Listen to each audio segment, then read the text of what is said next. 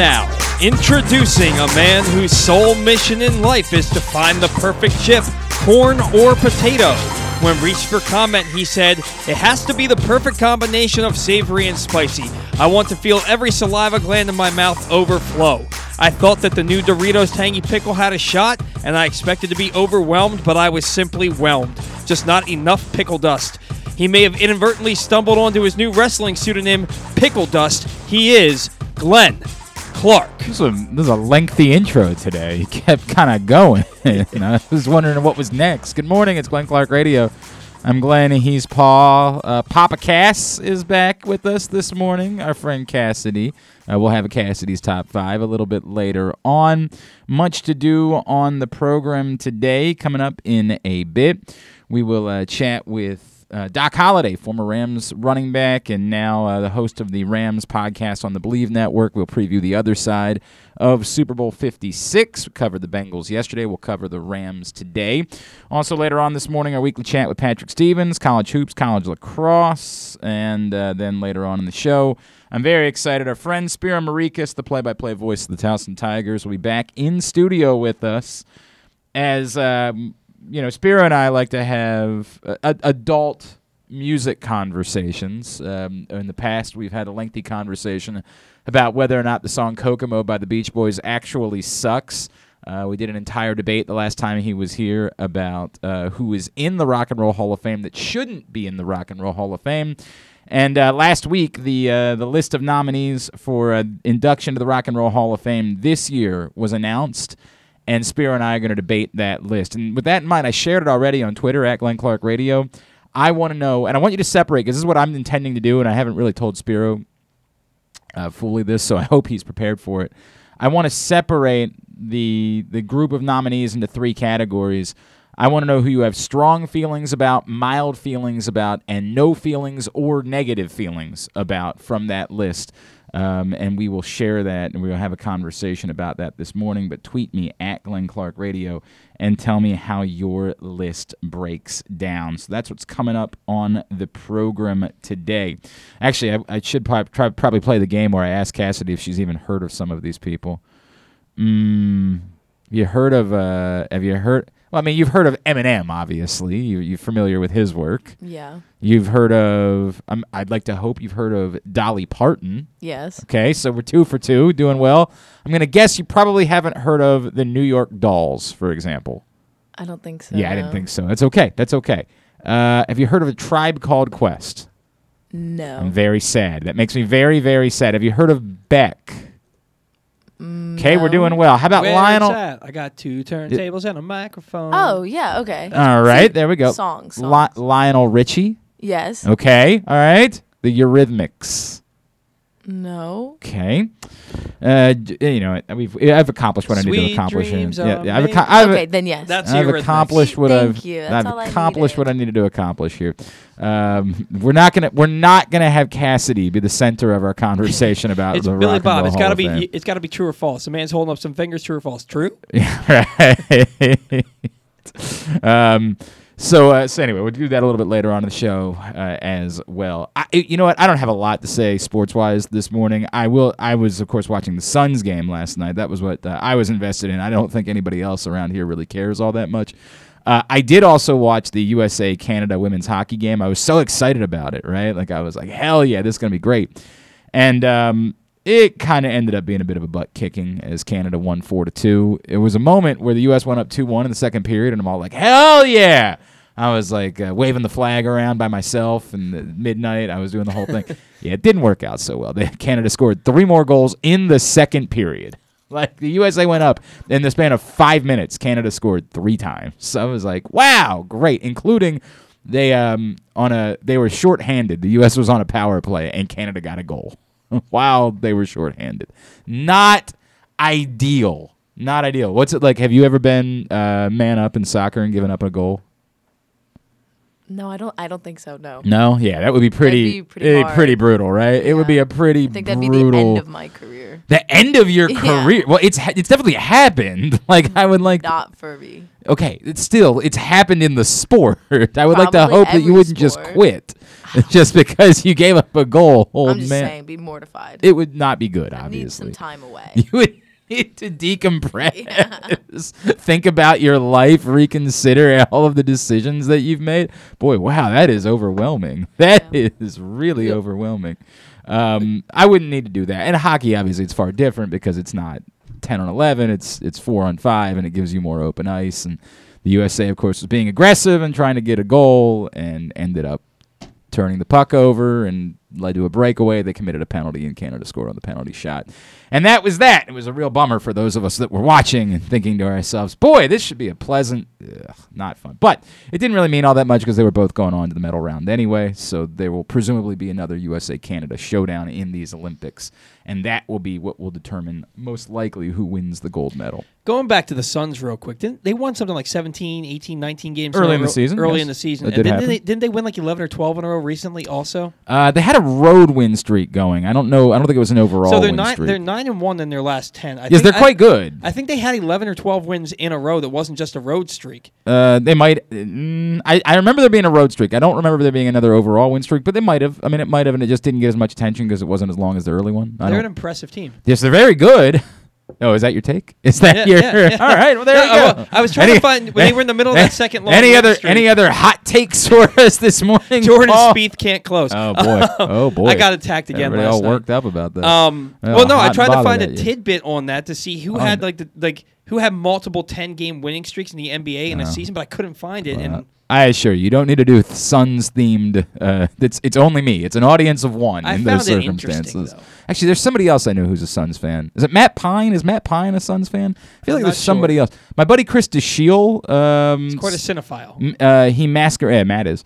He masquerades as a Suns fan every now and then. And, I mean, I've got other Suns fans in my life, but just not people that I think would be listening to this program. So we don't need to cater towards the things that I like, or else we would largely do a show about pickles. That would be what the show would look like if it was just about. And by the way, now that I think about it, I'm not opposed to reconsidering whether or not maybe moving forward this show could just be about pickles. You know what I would like today? If I could just talk about things that I wanted to talk about, have you watched the Tinder Swindler on Netflix? No. Whoo, buddy. I would encourage you to spend some time with that thing. Wow. Is it a movie or a TV show? It's a movie that's more like a documentary. It is a story of a gentleman from Israel who conned young women on Tinder into believing that he was the son of a diamond tycoon and got lots of money away from them. Lots. So this is like the new version of the I'm an Israeli prince, send me money. But that was, I feel like it was more of an African prince thing. Oh. I feel like they didn't really go, he legitimately found like the name of this diamond mogul. Lviv was the name of the diamond company, and he portrayed himself as Simon Lviv, the son of the king of Lviv Diamonds, and managed to dupe multiple women into believing this was true, and then he turned out to be a fraud. I actually had a thought as I was watching it to talk about like things that proved to be like sports frauds. For example, I was effing obsessed with Mike Jones when he showed up to play basketball at the University of Maryland. I thought he was going to be better than Juan Dixon because he had this unbelievable shot. The problem was he did not care for defense. He never thought that you needed to play defense. And so Gary Williams said, you're not going to play that much. Now, this guy was a McDonald's All-American. This guy was one of the most ballyhooed recruits that Maryland had landed in years, and he barely saw the floor. And I was so duped that, like, I went out, of course, this was also in the era of the rapper Mike Jones. I went out and, like, bought Mike Jones T-shirts, and I was all in. Like, I was yelling out, who, all the time. I mean, I was so excited about Mike Jones. And it didn't work out. So I thought about going that route. But then I actually thought about like stories of being actually swindled. Like I have had it happen to me. Not certainly like these young ladies did. And this is always the conversation when you watch something like this where you're like, I know you're the victim and I feel very bad for you. I know you are. I know these women were victims of this terrible person. But at the same time, at some point in watching it all unfold, like you never said to yourself, maybe I don't take out a loan to send him $25,000 to protect himself against his enemies. Maybe that's not something I do. Why would he need your These are- money? Isn't he a diamond tycoon? He had enemies, and his enemies had gotten after him and frozen his accounts, and so he had to borrow money from you, and he was going to pay you back, and even sometimes he would make it look as if he had paid you back until you found out that, those payments are fraudulent. You should go watch. It is wild. It is a wild watch. These are very attractive young ladies that were duped by this gentleman. Like Was these he were. attractive? I didn't He I may- didn't see it, but at the same time, there's a lot. I don't really see it in Pete Davidson, and of course, he's like thought of as the sexiest man alive. And so this guy was what? Supposed to be this big shot, so I guess it did help. yeah, that was part of it. Like he was living Yeah. the lifestyle, and so you're like, oh, okay. If he Like he's made hanging up out that, in that he's Mykonos. the son of a diamond tycoon, he probably had a picture that was a nice looking man. No, they met him. Oh, they- like, oh, like oh, he they would did. fly to meet them, spend time with them. Like this was an elaborate Wow. ruse. So this isn't like Instagram. This is where, what the like, gentleman looks the like. He's DMs. fine. He's a Oh. he's oh, you see No, him. he's like attractive. I don't He's I don't cute. feel like he's more than I feel like he's largely an average looking Wait, man. but put together that he's like. Yes, he dresses he well and he dresses lives well. the He's nice lifestyle. looking. I can see how women Yeah. would find I him think attractive. he's He looks fine. clean. He's like He clean. Yeah, he's cut. clean. He's clean like a pretty for sure. boy. But You look know? at- but That's look at the standard like these that, days. He's really? clean. You find that you're like that's I think that's attractive. He looks yeah. like he looks like he bathes. I'm into him. yeah, right. he No, I appears think to put on I deodorant find that in the morning. attractive. I do. All right, good for you. Well, I mean, shoot, he might, I get he like- might get in touch with you on Tinder at some point. Hey, I get like 5 Don't DMs give him a $25,000. day that's like, hey, do creeps. you want to be my sugar baby? And then it's like, just I'll PayPal you. We- and I'm like, women have wow. a very different life than we do. I do not get the sugar baby. Half of them DMs are on women Instagram. and not men, though. Oh, I get more women in my DMs like telling me that they'll give me money. because you're an athlete, you think? I have no idea. That's very interesting. literally have no That's clue. very interesting. I would spend some time with the Tinder swindler. It's worth the watch. I had a woman offer to be a sugar mama for me about Oh, 10 yeah? years ago. Yeah? But she was not my cup of tea. No, And Oh, that's a so real shame. I couldn't Celebrity do it. she most I couldn't resembled. sell my Give me soul. the celebrity she most resembled. Oh man. Yeah. You actually might know her. Oh. Her name is Heather. Ooh, I don't. She We're not is- gonna. I don't want to put too much more We're- out there. we're- Yeah. She is a mother Okay. of a former Orioles child. The mother of a former Orioles child. Yes. That doesn't do it for me. Yeah, that's all I'm willing to say All right. to say about her. All right. Well, we'll think about that one. We'll marinate on that for a little while, and we'll revisit it. We will marinate on that. Very nice particular person. subject. She and I are friends. Just was not romantically interested in But her. she And- wanted and- you to like move in and like sort of be her project type of situation. She gave me all of these promises. That, This is, I don't. This is a very weird. I got a weird vibe from this. Kind of on you too. I mean, little bit. it's kind of like, I don't know. It's a popular thing, and I think society. Is it a popular yes, thing? There's multiple apps that you can go that literally are like for like women to join, and men will just talk to them, and it's like I will pay you money through this app to like for you to just talk to me. Like it's like they all have preferences. Like for instance, like some guy could be like, I just want you to treat me like I'm your husband, and you're like, hey honey, how's your day going? Or how was work or something like that, because they don't have someone and they're like what 50 and they like want to feel something, so then you get paid to just talk to old men.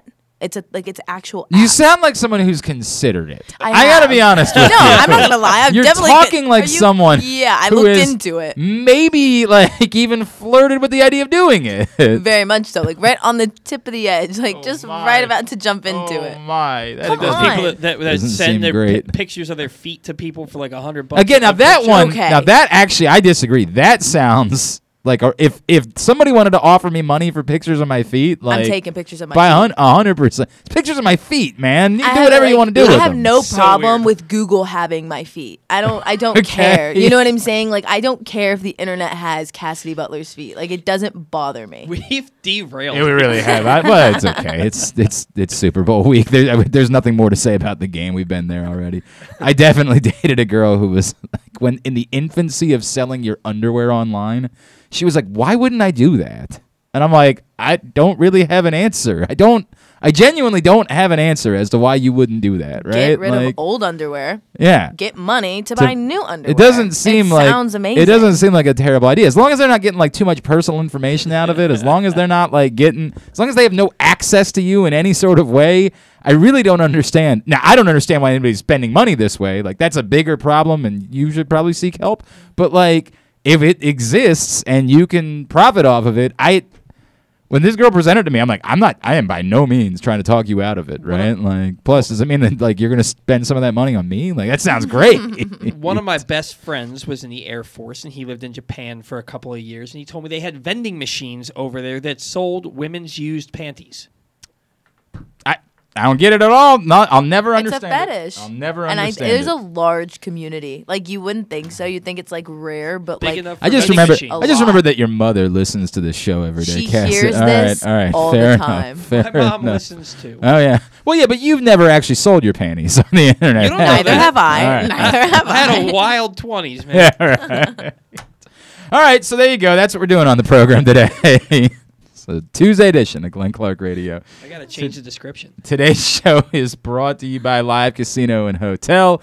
Of course, that's where you should be for the big game this Sunday. The live betting, man, it changes everything when you can participate in live betting. It's a world of difference during the game because everything changes. You watch all the lines change, then something that you felt really strongly about, suddenly you've got better odds on. You're like, I got to race back up there.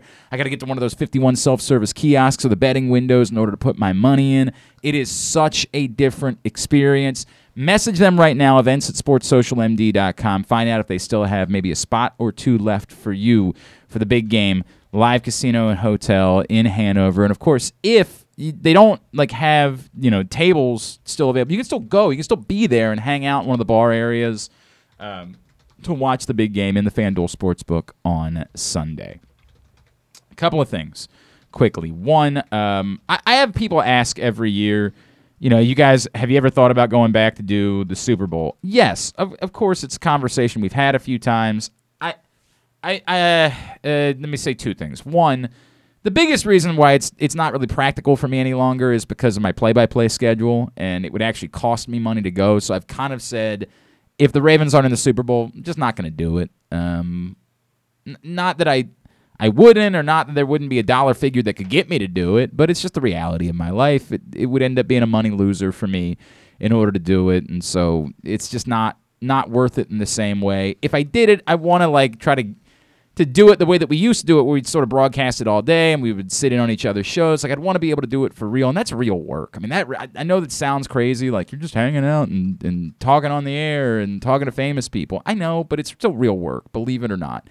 It's still real work when you're there chasing things down. So I would just need it to make sense in order to do it again.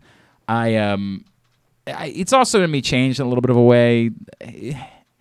I'm totally fine. Drew and I used to go. We'll talk more. I think Drew even said he might come in tomorrow. Let's double check on that. Drew and I will probably talk about some of our memories tomorrow. But, you get a lot of duds. There'd be an awful lot of duds during the course of the week and things that you just sort of had to suffer through. And there'd be a handful of conversations that you really enjoyed. And in order to get those, you had to go through all the duds. So I know you guys enjoyed it, and I'm not saying I'd never do it again. It's just not something that's a priority for me right now because of other things going on in my life. Also, having young kids, a lot of those that change. When they get 5 years older, I might say, get me the hell out of here.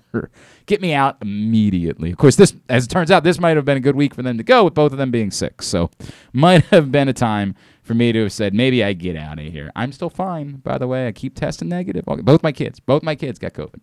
I keep testing negative. All good.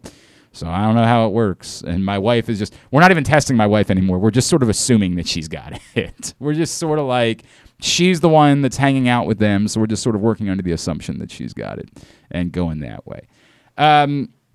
From Dave. Dave said, Glenn, wondering what you thought about the Lovie Smith hire in Houston and how it might impact the Brian Flores lawsuit. I don't think it'll have any impact whatsoever. Is my answer, Dave. I don't think it will have even a small impact on the Brian Flores lawsuit. Somebody would point out the irony of the timing that in this cycle, literally not a single minority coach had been hired until after Brian Flores filed a lawsuit, and then all of a sudden on Sunday, two of them were.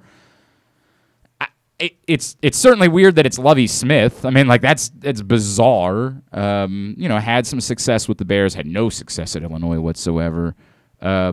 It's weird. There's no getting around that. It's a weird hire, but it's the Houston Texans. I mean, everything they do is weird. I don't know how to explain it. It's weird that you would fire David Culley to hire Lovie Smith. Like that makes.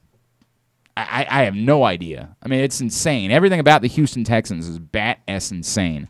But the impact that it has on the lawsuit, like, do you think that the Texans hiring Lovie Smith proves that there's been no racial bias when it comes to head coaching hires? Come on. I mean, we're not that stupid, are we? I mean, we're not that naive. I refuse to believe that. It just won't. It will not impact that in any way. So that's all I can say. So many people read Brian Flores' statement about it and felt like he was taking a shot at Lovie Smith. I don't think that's the case at all. I think he was trying to explain why it was. That didn't change anything that he had said in the lawsuit. Like that nothing about one coaching hire changes all of the merit of all of the other things that were said during the course of the suit. So I just don't think it has any impact whatsoever. Let's dive back into the Super Bowl. Yesterday we previewed the Bengals. Now let's take a look at the Rams. Joining us, tell us a bit more about the Rams, is a former Ram. Now he's the host of the Believe Network podcast, Believe in Rams. He is Doc Holliday, and he's with us here on GCR. Doc, it's Glenn and Paul in Baltimore. It's great to chat with you, man. Thank you for taking the time for us. Of course, man. Thank you all for having me. You know, Doc, we saw the Rams here in Baltimore a few weeks back, and they weren't all that overwhelming, right? They tried their damnedest to lose to Tyler Huntley that day in Baltimore, and damn near did. At the time, I think a lot of us, especially when you back that up with what we saw in Week 18 and them losing to the 49ers, which we thought was kind of a statement game for them.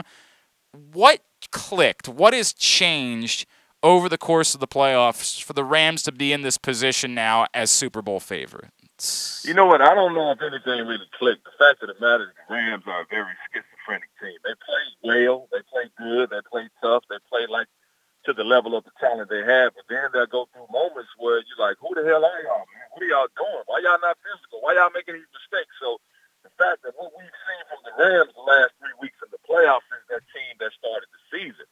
We're clicking. We're confident. But they do have more weapons now than what they had at the beginning of the season. Sure. Even though we lost Robert Woods, Odell Beckham Jr. has come on, and Von Miller has come on and finally got his feet up under him and his health. And that's the thing about it. I think Matthew Stafford winning that first playoff game and then the Rams having to tough out a win against a team that physically just punks them, the 49ers, I think that gave them a whole bunch of confidence. And right now, I think they understand and know that they can win offensively if they have to. But if the offense isn't doing well, they can win defensively if they have to. But if that doesn't work, they can count on Matt Gay knocking down big kicks. So I think that's where they are. It's really like a mental roadblock they've overcome. You point out they have a few more weapons. Obviously, what sort of stands out there is Odell Beckham. And admittedly, Doc, when Odell Beckham was available and there were some Ravens fans who were like, oh, you should go pick him up, I was sort of like, I'm indifferent at the moment. Like the guy that we've seen of late just hasn't been that much of a difference maker, frankly. Clearly Cooper Kupp is still the guy in LA, but how much of a difference has Odell's presence made for this Rams team as they've made this run? Always been huge, man, because, for the last couple of years, Odell Beckham has been playing like a number 2 or number 3 receiver. And a lot of that has to do with the fact that he's been kind of pouting and moody and, on his diva tip. But coming to L.A., knowing that, look, I got to perform because I'm going to a team that's expected to win the Super Bowl. I'm going to a team that has vets that's already established on the squad, so I'm not the big man. I'm not the big voice. I'm not the big talent. I'm not the big ego on the team. So doing that and the fact that he's trying to prove himself and get paid again, bringing that mentality because his physical attributes, they've always been there. It's just been how he's been approaching the game mentally and, being this like diva kind of guy. But coming on this team and all of that coming together, and he's still fast, he's still quick, he's still got those big ass hands. He snatches anything that's in his area, and he's able to work one-on-one because Cooper Kupp is sometimes getting doubled And Cooper Kupp likes to go across the middle, so you got the linebacker that's always spying him. So that's giving Odell Beckham Jr. enough time to work and get open. And he's still a great route runner, and we know he has great hands, man. So his physical attributes lining up to him getting himself right in the head, it's been huge for him, and it's been huge for the Rams. Former Rams running back Doc Holliday, and now the host of the Believe in Rams podcast. He's with us here on Glenn Clark Radio previewing the Super Bowl. Doc, it seems like there's a consensus that the biggest storyline for the game itself on Sunday is going to come down to what the Rams front does against a Bengals offensive line that we've seen get their asses kicked at times during the course of these playoffs. Is that, to you, the biggest story in whether or not the Rams win this football game, is can they take advantage of this Bengals offensive line? Yeah, you just said it. Not only get their asses kicked, get their asses ripped off, post-service back to them. Right. Service and all of that. No question. Work. So the Bengals, for the Titans to get at them 9 times, and the Titans got a couple of great defensive linemen, but they're not Aaron Donald. And, just what AD can do when you're doubling him and you got Von Miller on one side, Leonard Floyd, he'll bust you in your head, too, if you give him an opportunity. And even Greg Gaines pushing that offensive line up the middle. So that's definitely a disadvantage for the Bengals because the Rams' defensive line, they continue to cut because Aaron Donald is just a motor that does not stop. He's like that first Terminator, man. He ain't going to stop until he kills you. And he's going to keep coming at you until he get his hand on you, and then you got to do something. So, of course, that's something Cincinnati has to be worried about. That lets me know that Joe Mixon may not be as active in the passing game as they would like him to be because his ass will have to stand like that, man, and clean up some stuff because AD and some of those defensive linemen, they're going to break free in a couple of points during the game. All right, so apropos of nothing, not that I'm thinking about is there any reason at all why I wouldn't be betting on Cooper Kupp to be an anytime touchdown scorer in the Super Bowl? Like, if the odds were minus $1 billion, shouldn't I still be betting on Cooper Kupp to be an anytime touchdown scorer at some point during the course of this game? Hell yeah, man. If he suits up and he's healthy and he isn't sick, if you see number 10 out there warming up and when the ball is kicked off, oh yeah, he's an anytime touchdown scorer because, as they say, bro, it's the way he runs routes, man, he's wiggly. He's just a wiggly dude. His body like it's going 15 different ways, and when he cuts, you can't stay with him. So, yeah, bro, he is an anytime touchdown scorer because he's that guy that gets it done. Yeah, right? I mean, I can't even imagine what the odds would have to be for me to avoid that one. And then give me an idea, for you. Obviously, the big storyline being that defensive front. But what else? What else to you is the storyline, Doc? And if the Rams are going to win the Super Bowl on Sunday, they need to do blank. What is that? Run the rock. Hand it off, man. I don't give a damn if they get 2 yards a carry. They have to run the ball at least 30 times, man. Every time the Rams run the ball at least 30 times, I think over the last couple of seasons, they're winning like 90% of those games, if not more, because they are indicative. Sean McVay loves to play action. You got to keep those linebackers in there. You got to freeze them for at least a half a second, if not a whole second, to allow Cooper Kupp to get behind them onto that second level, to allow Van Jefferson and we may not have Tyler Higbee, but Kevin Blanton to get behind those linebackers. So in order for the Rams to win, they got to run the ball, man. I don't care if it's damn 30 carries for 55 yards. They got to run it.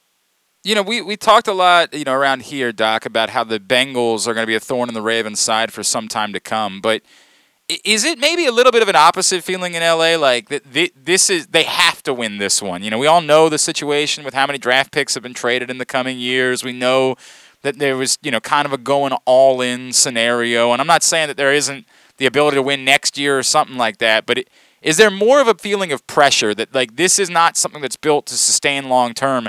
This is something that's supposed to win right now, and they need to take advantage of it and win this one right now? Yeah, because that was the blueprint. That's the scheme. Win this year. We're not even worried about next year. The world might not even be here next year. So that's how the Rams and Les Snead and Sean McVay, that's how they've been operating. They're like, how you want the world to be here next year? So we're going to try to do it this year. So giving up everything that they've given up, man, those first-round picks to get Jalen Ramsey, you give up Jared Goff, and 2 more first-round picks, you give up Matthew Stafford. I think they're trying to give up Eric Dixon and his retired jersey. And he was like, hold on, bro. Hell, I don't even play no more. You know what I'm saying? So they've tried to give it up all, man, to try to win right now. So, yes, it's not just about going to the Super Bowl. They got to win the Super Bowl for this to be considered a success. Right. Right, they've been, obviously, just a couple of years ago. It's not making the Super Bowl is not something. It is a little bit different in Cincinnati, where it's been an eternity since they've been to the Super Bowl. Clearly, the Rams are just a couple of years removed. This is about trying to win one. All right, Doc Holliday, what can I plug for you, man? Obviously, the podcast. Where are people finding you on Twitter as well? Man, I'm at _Doc Holliday. That's 2 L's. Then on Instagram, I'm at the Doc Holliday Show. That's Doc Holiday with 2 L's. And then on YouTube, I got a talk show, the Doc Holliday Show. So, man, I appreciate you all doing that, man. It's a pleasure speaking with you all. Well, it's great to chat with you as well, man. Thank you so much for taking the time for us. Enjoy the game on Sunday, man, and let's be in touch in the future, all right? No doubt. Y'all. That's Doc Holliday, former Rams running back, now the host of the Believe in Rams podcast. I have not decided yet how I'm betting on this game. And that actually matters because, of course, Kyle and I are tied in picks, so there's some money at stake between the two of us. I have not decided yet how I'm betting on this game. I thought, and I'm being honest with you, at first I thought I was betting Bengals. Jeremy Kahn really made quite the impression on me yesterday. He was like, dude, I think the Rams are winning by a lot. Like, I don't think this is going to be close. I keep saying that I think that the Bengals are playing with house money and they're going to win by like 3-6, and then I think about that pass. I love when you say Bengals, by the way. It's very Baltimore of you, the way that you say Bengals. it. Yeah, is it Bengals? It's Bengals, but you say Bengals. Bengals. Like, and it's a very Baltimore thing. Like, it happens. It's like there's like an 80s band called the Bangles. Right. It's a very Baltimore thing to say it that way. What? You're making a weird face. I'm just hearing the same thing. Like you said. Bengals? Yeah, you got Bengals. I'm hearing the same thing, thing. too. Bengals. They're very different. It's Bengals. Literally, hang on, I'll even spell it out for you. One of them looks like this, Bengals. Right. Bengals. The other one is this, Bangles. Right, but like Bengals. Bengals. There's Bengals. Bengals. Bengals. Bengals. It's like my cousin Anna is Anna, not Anna. Anna, not Anna. Say that again? My cousin Anna, her name is Anna, A-N-N-A. Right. Her name is Anna, not Anna. See, that definitely sounds the exact same to me. Anna. I definitely don't hear a difference. I'm gonna have a stroke trying to figure Right? this I definitely out. don't. I do not hear a difference So in those there's two things. Ann, and there's Ann. Again, you're saying the same thing. It's the Bengals. It's You're the gonna same have to thing. no. That's definitely different. No. You're gonna have to spell out the phonetic spelling of both in order for me to understand what you're trying to say. So A-N-N-A Right. versus E-H-N-N-A. But that sounds like Enna. Anna. I don't. I've never heard it spelled that way in my life. It's not spelled that way. I'm just trying to spell it it's- phonetically. Oh, okay. Of like how it's pronounced. Okay. Yeah, I've got a. My sister is Laura, and then my best friend's sister was Laura. That's L-O-R-A. Yeah, L-O Laura, but it's spelled the same way, Laura. But my sister was Laura, and when I try to talk to my wife about that, when we're around one of them, like it's never gonna happen. My sister is Andrea, and people will call Andrea. Right. Andrea. That again, there's a notable difference between Andrea and Andrea. You're still not painting the difference between Anna and Anna. You're still not doing that for me. Anna. Uh-huh. Anna. Anna. You Anna. got to really emphasize the Anna. Anna. Versus Anna. Just I can sounds hear like a difference when you say it. I just can't put it together. Like I can't It understand. sounds like it. an accent No. more than anything Yeah, else. yeah, is what yeah. it sounds Yeah. like. That's all it sounds like. All right. Anyway, the point is that I haven't decided how I'm betting What a on the show. Super Bowl. Yeah, I don't know what we're doing today, but that's about right. The point is that I haven't decided how I'm betting on the Super Bowl as of yet. I am really struggling with it because Jeremy made quite the compelling argument to me. Yeah, but that was the reason I was going to bet against the Bengals. The Bengals. That was the reason why I was going to bet against the Bengals in the AFC Championship game, was because I just thought their offensive line would ultimately be overwhelmed and that you couldn't get away with that against a better team. And it wasn't. So I get it. The Rams are definitely better up front than the Chiefs are. I'm not debating that whatsoever. It's still Joe Burrow over there. And it's still LSU, baby. where did that come from? What are you, a big LSU fan? No, I'm actually a diehard Clemson fan. What? But I like what him. just happened? I just like him. I love him. I got so many questions. I love him. Okay, you can like a team, but you Okay, can but there's a still difference like in the saying, people. there's a difference in being like, I love Joe Burrow versus Right, but I you liked said him LSU, at LSU. baby. I liked him at LSU. This is a weird bit, man. There's a lot of weird. This sounds pretty front running, by the way. Everything about that conversation sounds quite front running. I like Clemson, who wins all the national championships until somebody else wins a national championship, and then I like them. Okay, I can. Were see you a how Georgia that- fan this year? All No. right. All I mean, I lived in Georgia, but I'm not a Georgia fan. By the way, you say that like I should be like it's offensive that I would ask. The evidence that was presented, not great, not a good look. And you get mad every time when I say Ohio State sucks at the end of the show. So you like Clemson, Ohio State, and LSU. But here's the thing. Okay. All of the good teams and except Alabama. Yeah, right. No. So, by the way, did I mention I love Notre Dame and the Lakers and the Yankees? I only was a like 90s Ohio Cowboys basketball. Only Ohio basketball. That's it. I don't like Ohio. Clemson, I'm all around. Like I They love. look pretty good against Clemson. Maryland on Sunday, but so does everybody else. Everybody looks Like good. I want to go to the Ohio and UMD game. It's a shame he didn't go to the one in Columbus because they won by about a billion points. They won by a giant number. It was not fun. Yeah, that's a good point. Proctor says, Paul's still working on American time zones. Don't distract him with heteronyms. Oh, man. He was all over me about that. Well, in yesterday. fairness, it ain't a great look. It's I not. know It's the time- something that we should be able to. I understand the lock time zone. up. I know the difference. I get that. It's Do just you, though? Sometimes when I'm in a hurry and I got all these different things going on in my brain, I flip-flop it. Exactly right. Like when he said, "Yeah, we're recording it at 4 Pacific time, so 1 Eastern." Yeah. Said Paul, no. Sometimes I flip-flop it. It's not gonna work, my friend. Not gonna work.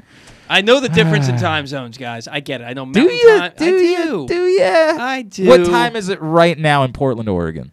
Right now in Portland, Oregon, it is 7:36. All right, there we go. That you got that one right. What time is it right now in Indianapolis, Indiana?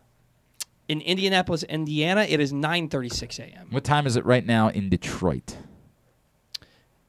Detroit's still on the East Coast. Ooh, not East Coast. look it's at on the Eastern you. time zone, isn't it? So it's Oh, by the way, actually, 7:36. so is Indianapolis. Oh, is it really? I actually couldn't remember that. I knew there You was set me up. I did. Well, I set myself up because I didn't know. I didn't know either. Detroit is definitely in the Eastern time zone. I was set up. All right, so there's how we're. They didn't used to be. Because I remember when the Orioles used to play Cleveland, those games would start at 8:30 Eastern time. I don't know that that's true. It is true. You say that, but I don't know that that's true. Those games used to start at 8 o'clock, and now they start at 7. They might have started at 8, maybe, but I don't know that that was because they were in the Central Time Zone. I don't were. think I Cleveland think was ever in the Central Time Zone. I trust it. I think if you look You it trust up, what? Yeah, I trust it. Oh, yeah. Don't forget that I'm the one that's got to tell your advisor if you're doing a good job around here. Just kidding, Paul. Sorry. Yeah, right. Don't ever forget I'm that. on Glenn's side. We play these roles with our kids all the time where they like, decide they agree with one of us when we're my wife and I when they're debating about something. I'll turn around and be like, "You want that bike, huh? Do you? Do you?" Maybe I would think about who it is that you're agreeing with. One day you're going to realize you would have rather sided with dad than mom. Just saying. All right, today's show is also brought to you by the CIAA tournament, which is coming to Baltimore this month.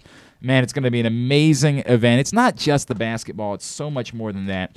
It really is an incredible event. Everything about it, celebrating the culture. But you want to be there. Get your tickets right now by going to CIAAtournament.org, February 22nd through 26th at Royal Farms Arena, CIAAtournament.org. That's CIAAtournament.org in order to get your tickets. When we come back in, Patrick Stevens is going to join us. We'll talk about college hoops and college lacrosse happenings from the weekend. That's next. It's Glenn Clark Radio.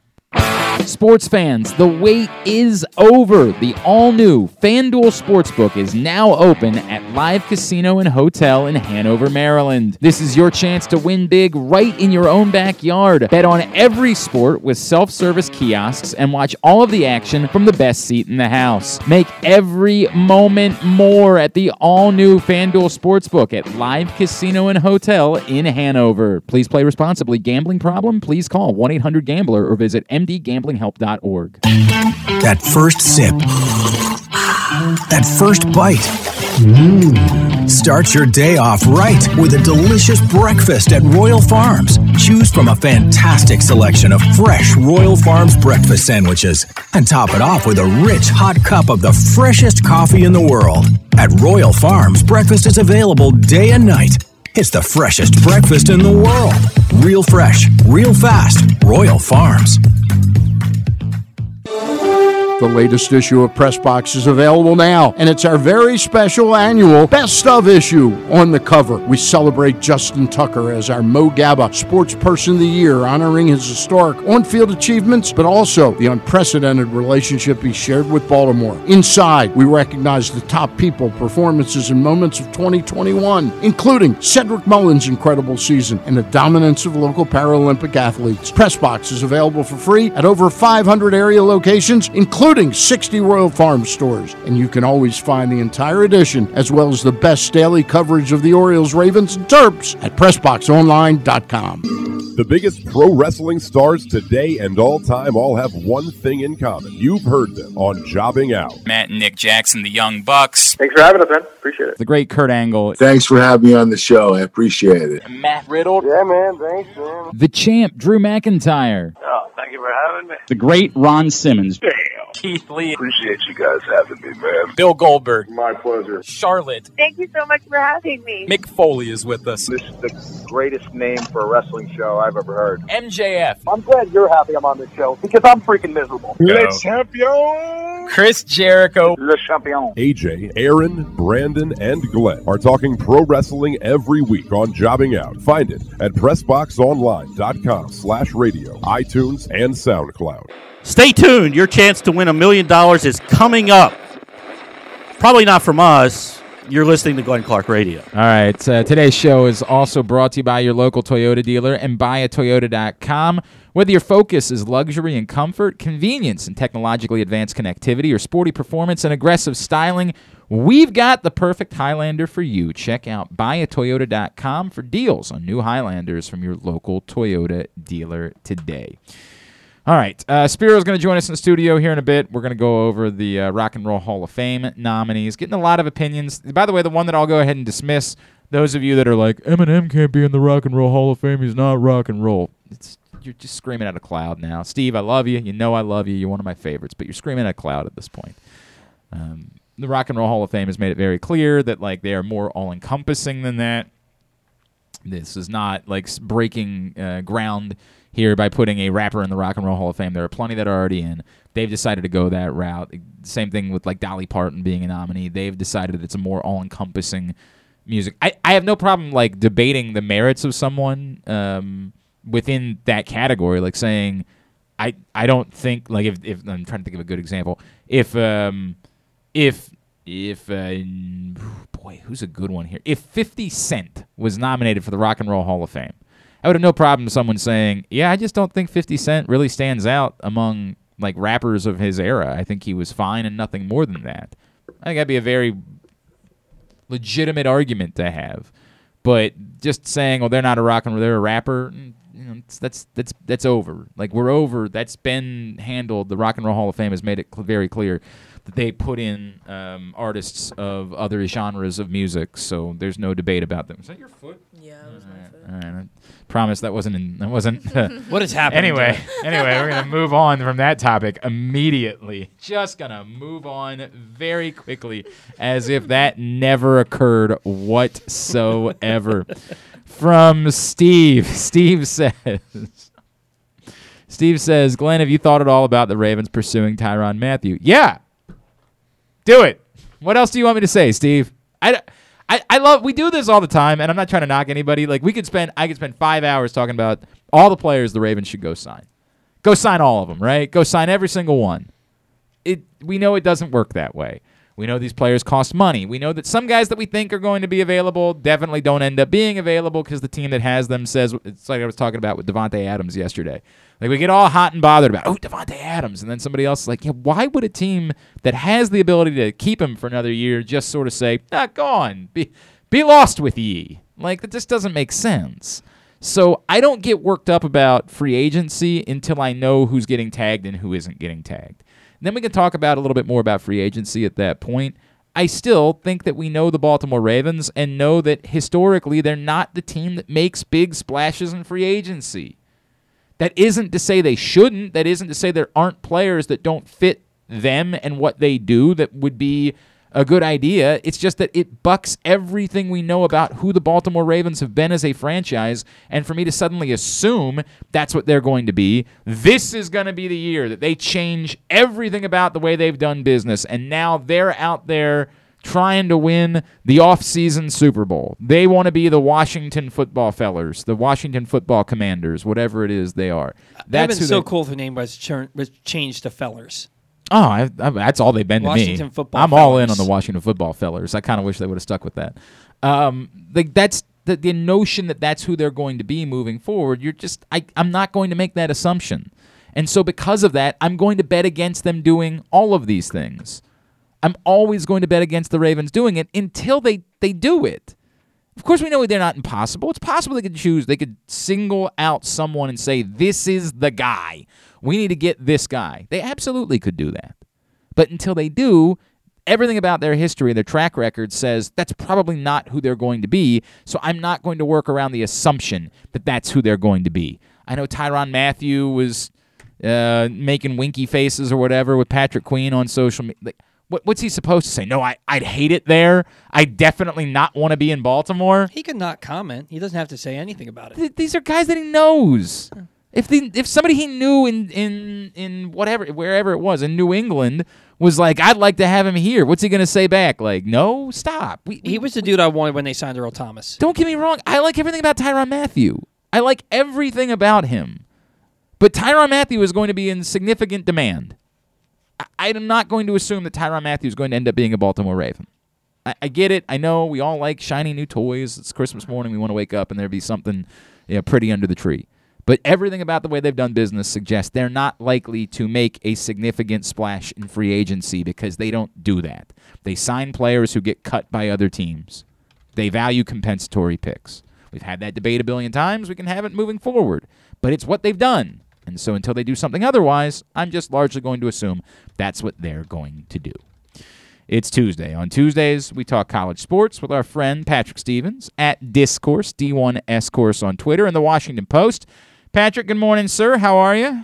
I'm well, Glenn. How are you doing this morning? I'm all right. I think, to me, if we start with big stories locally on the hoops scene, Navy's defense kind of jumps off the page at me. I saw that in person on Saturday. It was very impressive. I know they followed it up with another startling performance defensively last night. The Navy defense seems like something that needs to be discussed a little bit more. Yeah, just a little bit. And they gave up 14 points in the second half to Lafayette. That seems good. Which is above average. And look, Lafayette wasn't great, but Navy had a great deal to do with their demise. And so, you look at Navy, you were kind of wondering after that Army game, right? They blow a 27-point lead. They lose in overtime at home. How are they going to react to that? And they've reacted by winning 4 of their next 5, picking off Bucknell, American, Loyola, and Lafayette. And the only loss was a 1-point loss, really a meltdown in a lot of ways against Lehigh, where they played great for about 36 minutes or so. So, I think, this defensive thing is an impressive jump, even from last year when they were really good in the league last season.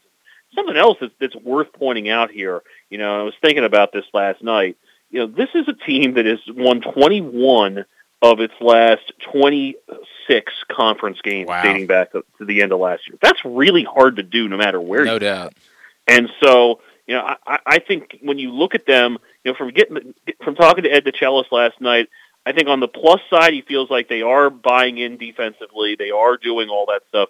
But I also feel like he thinks that they have another level that they can hit.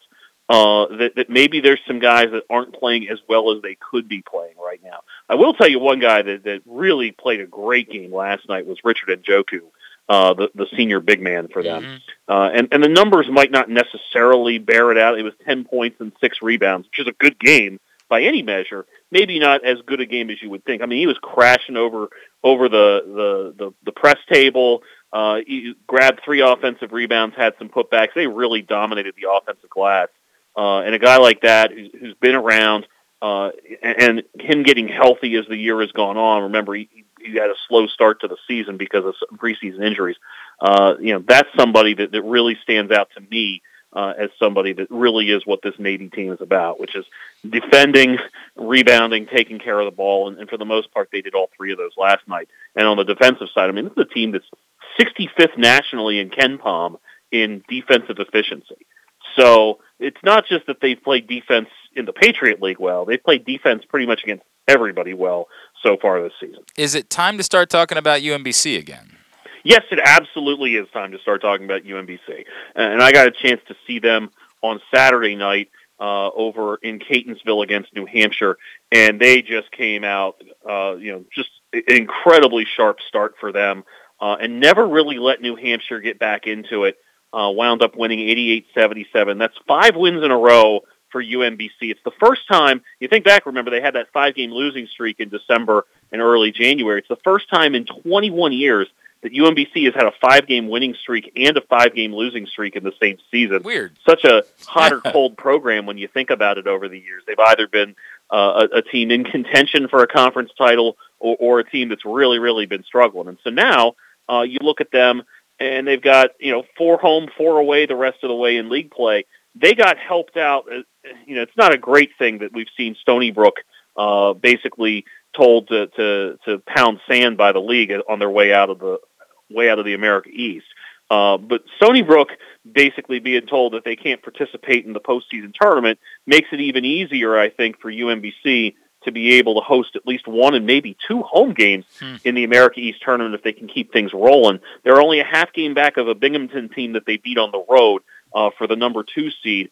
And you look at what they've got going right now. They've got a lot of pieces, I think, that are playing well. Darnell Rogers had a fabulous game the other day with 10 assists and no turnovers. L.J. Owens, 19 points. Nathan Johnson, 16. They're at a point where they have, I think, kind of figured out who they are and what their rotation is after having those preseason injuries in the front court. And they really had about 7 guys that they leaned on a lot against New Hampshire. And, it helps anytime you go out and shoot 14 of 25 from 3. I mean, that doesn't hurt. That just has a way of making life a little bit easier. No doubt. But that's another team that's taking care of the ball, doing what it needs to do. They're a bunch that I think we're going to see continue to play well. They get Hartford at home, a team that's been it's been a rough go of it for the Hawks this year, just with some injuries and a pause and all this other stuff. So that's a Hartford team that'll be a little gassed. It'll be playing its. Get this, that's a team that will be playing its 5th game in 10 days as they roll into UMBC.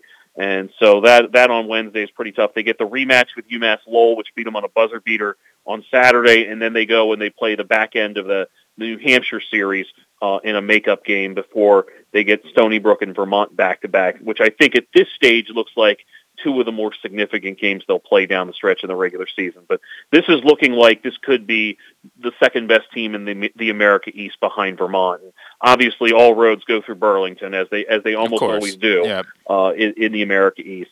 But UMBC has started to play well. And the fact that they won 2 games last week, they won 59-53 in a rock fight at Albany, and then just shot the heck out of the ball against New Hampshire, it kind of goes to show you that they can win games in different ways. Patrick Stevens is with us here on Glenn Clark Radio.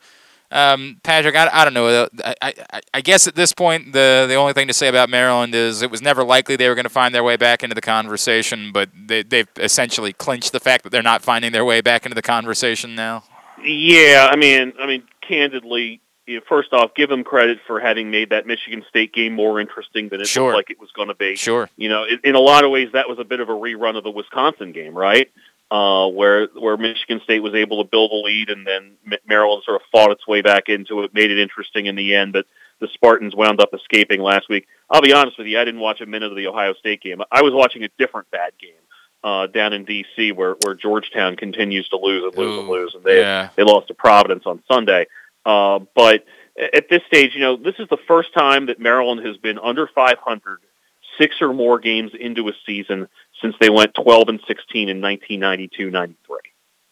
And so, as the historical perspective there was, that's the year after Walt Williams departed, graduated from Maryland, the year before Joe Smith and Keith Booth showed up. Yeah. So it was Evers Burns and a lot of promising freshmen. Was that a McClinton team by chance, or was he already gone at that point? I don't think it was. I think Kevin McClinton was gone by then. All right. But but it was Evers Burns was the main dude on that team. Yeah. And they had a lot of freshmen. Remember, it was Johnny Rhodes, Dwayne Simpkins, X-Ray Hip, Mario Lucas.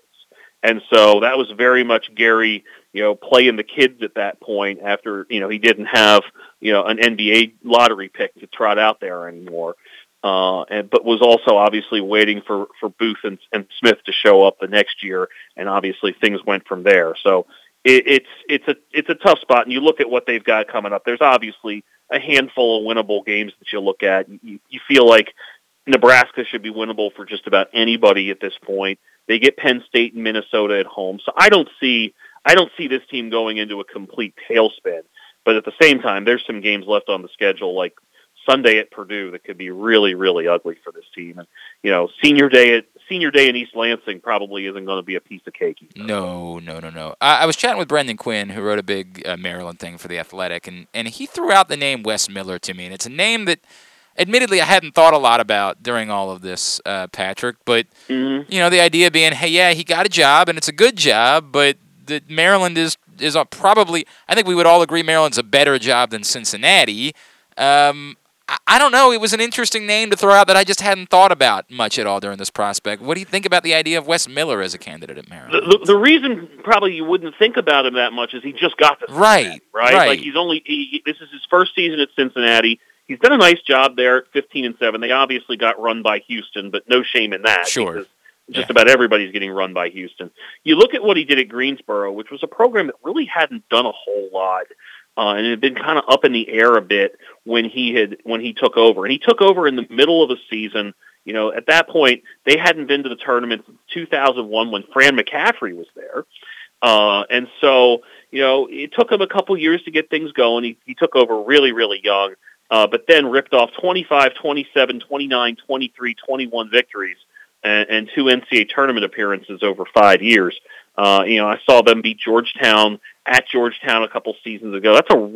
He did a really, really good job and had an exceptional defensive player in Isaiah Miller, just a fabulous defender and one of the best players a lot of folks didn't really know about in the country the last few years. So, he has done good work. He obviously has a really good pedigree, played on the 2006 national championship, or 2000. He was around for the 2005 national championship team at North Carolina. And so, the thought was just because of his connections in that area that he might have been the next guy at Wake Forest when that job opened a couple years ago when Danny Manning was fired, but they ultimately hired Steve Forbes instead. But I agree. I think Wes Miller is a guy that has a lot of upside and is somebody that is going to ultimately do well at a bigger job. Now, maybe that bigger job is Cincinnati. Remember, they're headed to the Big 12 here in another year or two. It's true. So he's not in a bad spot, but I would agree that if you had your choice, you'd probably rather be at Maryland than Cincinnati. No disrespect to the Bearcats, who have been a very consistent team, really, just about aside from a blip there in the late 2000s. Really for about 30 years now, you've been able to count on them being a team that you're going to see come March just about every year. I guess we should say the best basketball conference in the country, that is, the Big 12, is where they're headed. My God. All right, Patrick, I'm assuming we didn't learn all that much from the first couple of games of college lacrosse season, but a pretty big weekend on tap early on when you consider Towson Hopkins, Loyola Maryland, like some significant games on tap this weekend.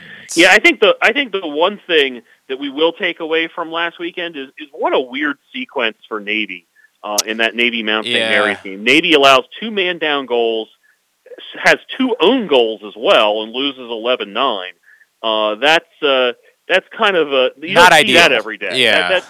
You give up 11, but your defense can really only feel responsible for about 7 of those in a settled situation. So I think there might have been an extra man goal in there too for Mount St. Mary's. But credit to Mount St. Mary's for being able to go down there and win that game. And the goalie had 21 saves for Mount St. Mary's. McKinley, I think his name is Griffin McKinley, I think is the name. I apologize if I have that wrong.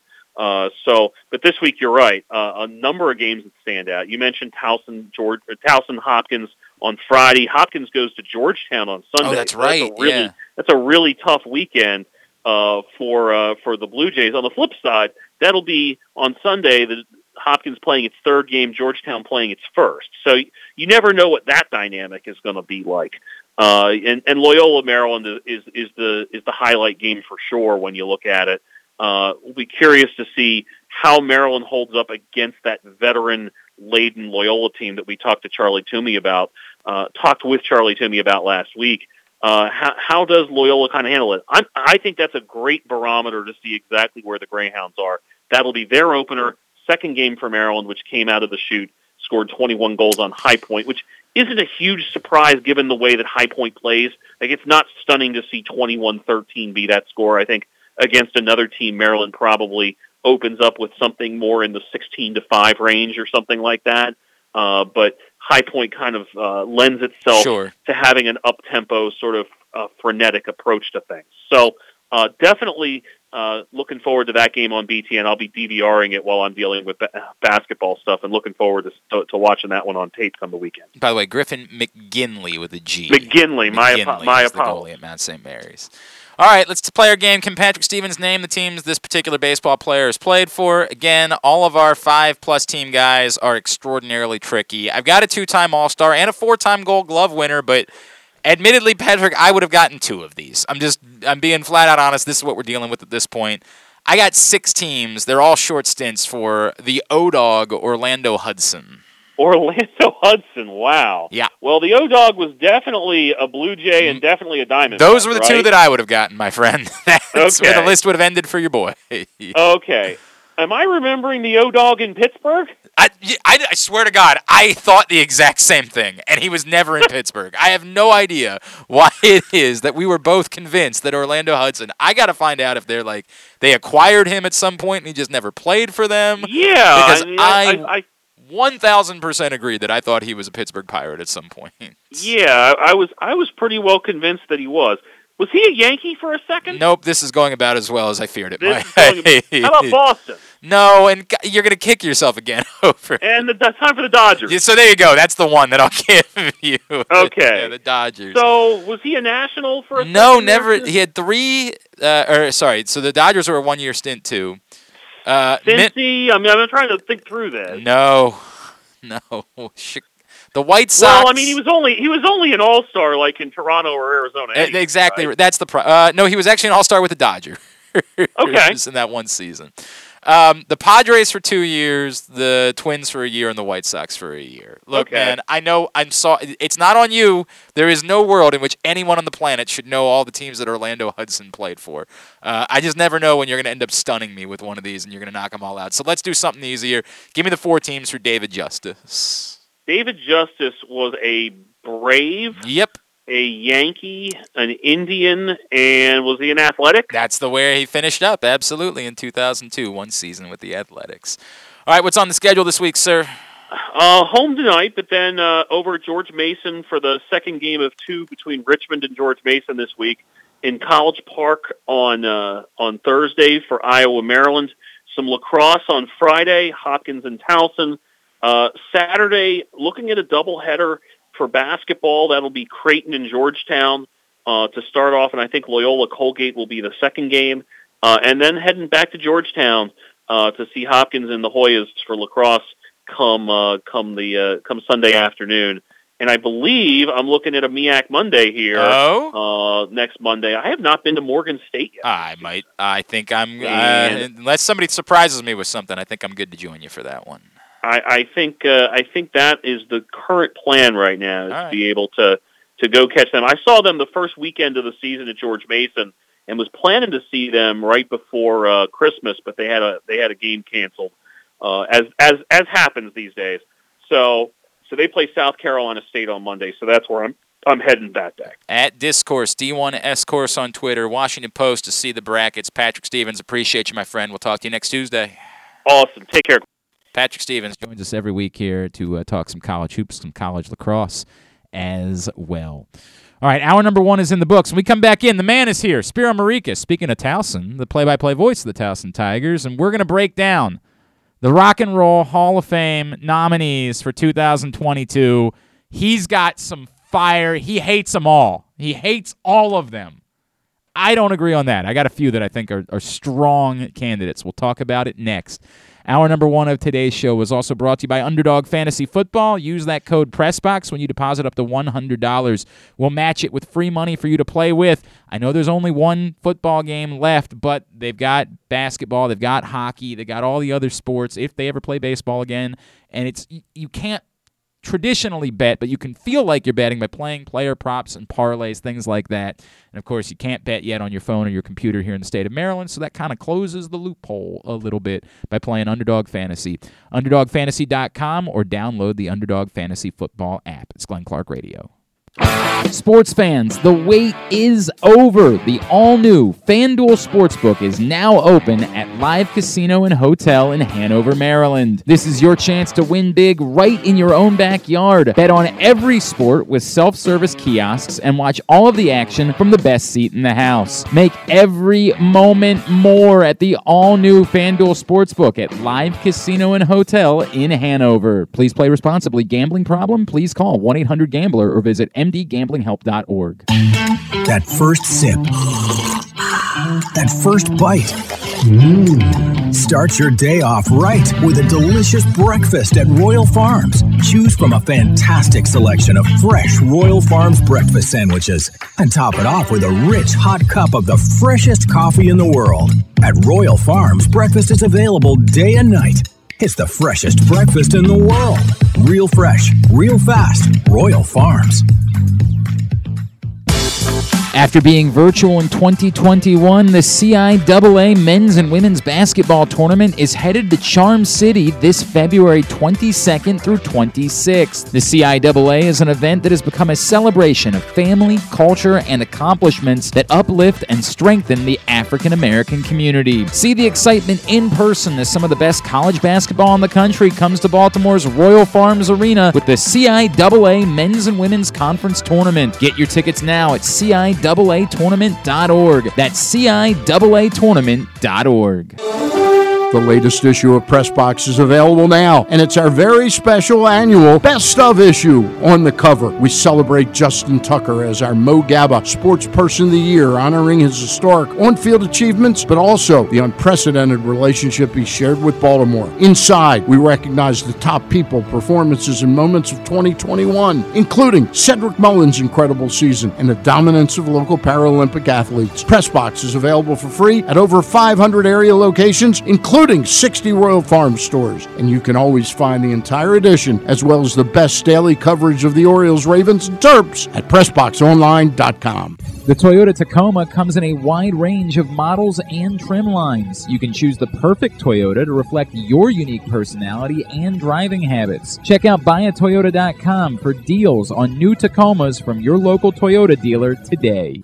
If you miss anything, don't forget that you can find whole shows later on Spotify, Apple, or Amazon Podcasts. It's Glenn Clark Radio. All right, back in here on GCR. Simply the Bets returns tomorrow. It's brought to you by the FanDuel Sportsbook at Live Casino and Hotel. We will go over, obviously, the focus of this week's show will be the Super Bowl and the various bets that you can make for that. We're going to chat with Bruce Billick, the GM of the FanDuel Sportsbook. Aaron Oster from VEASAN will join us tomorrow, 11:30 a.m. for Simply the Bets. We do it every week. Brought to you by the FanDuel Sportsbook at Live Casino and Hotel. Spiro Marikis, my friend, the play-by-play voice. How are you? How you doing, buddy? Everything good? The play-by-play voice of the Towson Tigers, back with us in studio. It's good to see you, sir. Good to see you. Last time you were here, I spent 2 minutes. We'll talk about Towson because I do love and appreciate them, but then we know why you're really here. We were just talking off the air. Lacrosse starts on Friday. Friday, 6 o'clock. Johnny Unitas Stadium. I know this one's always one that Hopkins that gets you. You get a little you get a little amped for this one every year. I do. What it meant to you when Towson finally broke the streak a few years back and beat Hopkins. I was not there. Oh, that's right. We talked about that because you had basketball. Basketball. Oh, that's right. My God. And I think I even joked to somebody. I bet Spiro went streaking after. We were at Drexel that night. Oh, as a matter of fact. Man. And the guy who was doing the play-by-play, great guy, Kevin Kopp, who's now at Temple. Okay. He was our director of broadcasting at the time, and he texted me immediately after the game apologizing. I'm like, what are you apologizing for? It has nothing to do with you. It has nothing to do with you at all.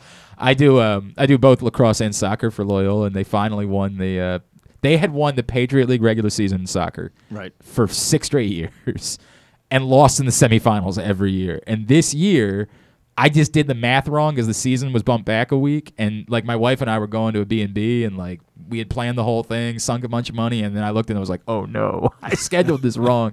And so they finally broke through in the semifinals and won the championship game, and they were like, are you really going to skip calling after everything we've been through? We're finally hosting the title game, and you're really going to skip out to go to B&B? I'm like, I love you guys, but I don't want to end up being divorced. Like, that sounds really awful to me, and I know you're going to be as surprised as I am when I asked. She didn't want to go with someone else. Like, I said, you can take any gentleman you like, and she was like, no, I'd actually rather go with you. I'm like, what? What's wrong with her? I know, Spiro. I've been as confused as you are, my friend, over the years. So yeah, I got a good amount of crap from people about the fact that I missed out on them finally winning not quite the same as Towson beating Johns Hopkins in lacrosse. Not quite the same as that. Well, hopefully it happens again, right, on Friday night. Correct. But big basketball games this week too. Yep. Thursday and Saturday. William and Mary at 5 on Thursday, and 2:00 Saturday against Elon. I was there. I brought the kids for the. And you didn't come by and say hello? It's at one point I actually yelled down to you.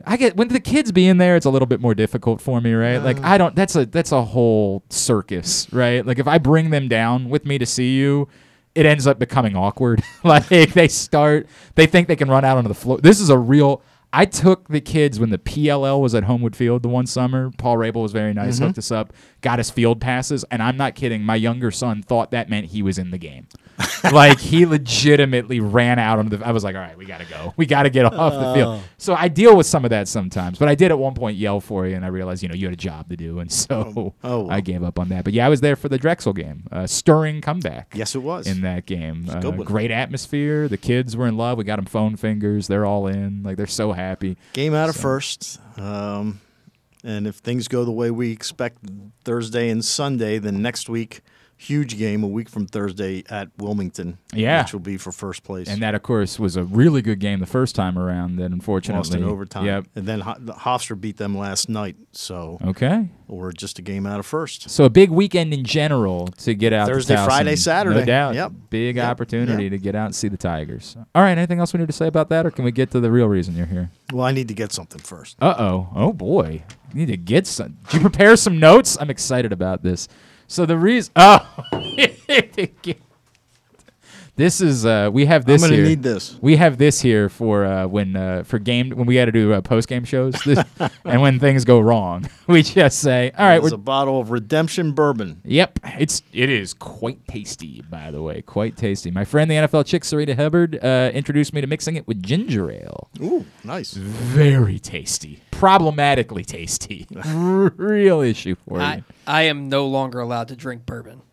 I've been forbidden from You get by your wife? Yeah, the you get wife. a little too aggressive. No, I don't get aggressive. I just start having a really good time, and she thinks. What's wrong with that? Well, I start enjoying myself, and then it becomes jackassery, if that's a word. Yeah. And then she doesn't like that. She says I'm a different person, so bourbon is no longer on my drinking list. I'm a more peaceful bourbon drinker myself. I love bourbon. The thing is, I usually just drink it with my best friend, and he can be a jackass, and then that rubs off on me. I'm gonna sit by the fire, smoke a cigar, have a bourbon type. That's my just let the evening sort of play out. That's my fall Saturday evening play. Is start a fire, have a cigar, have some bourbon, and just pass out, right? And realize that I fell asleep an hour ago outside. There you go. That's sort of the way that it works for me. So you are not.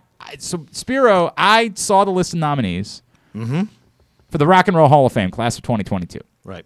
And I said, well, the last time Spiro was here, we were talking about the Rock and Roll Hall of Fame, so we're going to need to have him come back in to break down. There is a chance, by the way, we might have a special guest appearance to join us and share some opinions as well during the course of this hour. All right.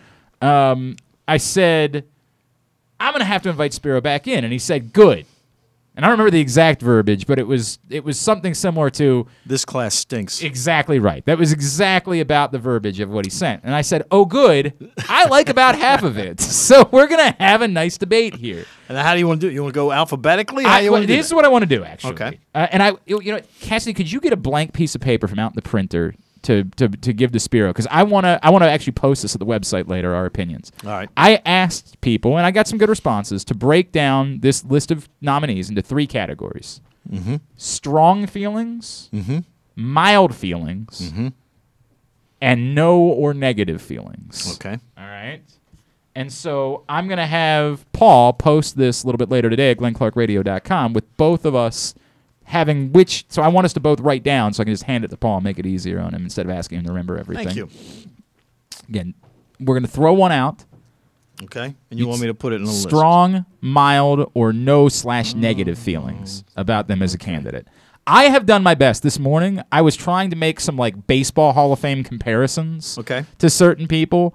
I was trying to like think about what I believe their career WAR would be. Like if I said this, what is the career WAR, for example, the New York Dolls, right? Like I was trying to do some of that in my head. I've already forgotten all of the work that I was doing in my head on the way in. So we'll see how it goes. So here's how I think we do this. All right.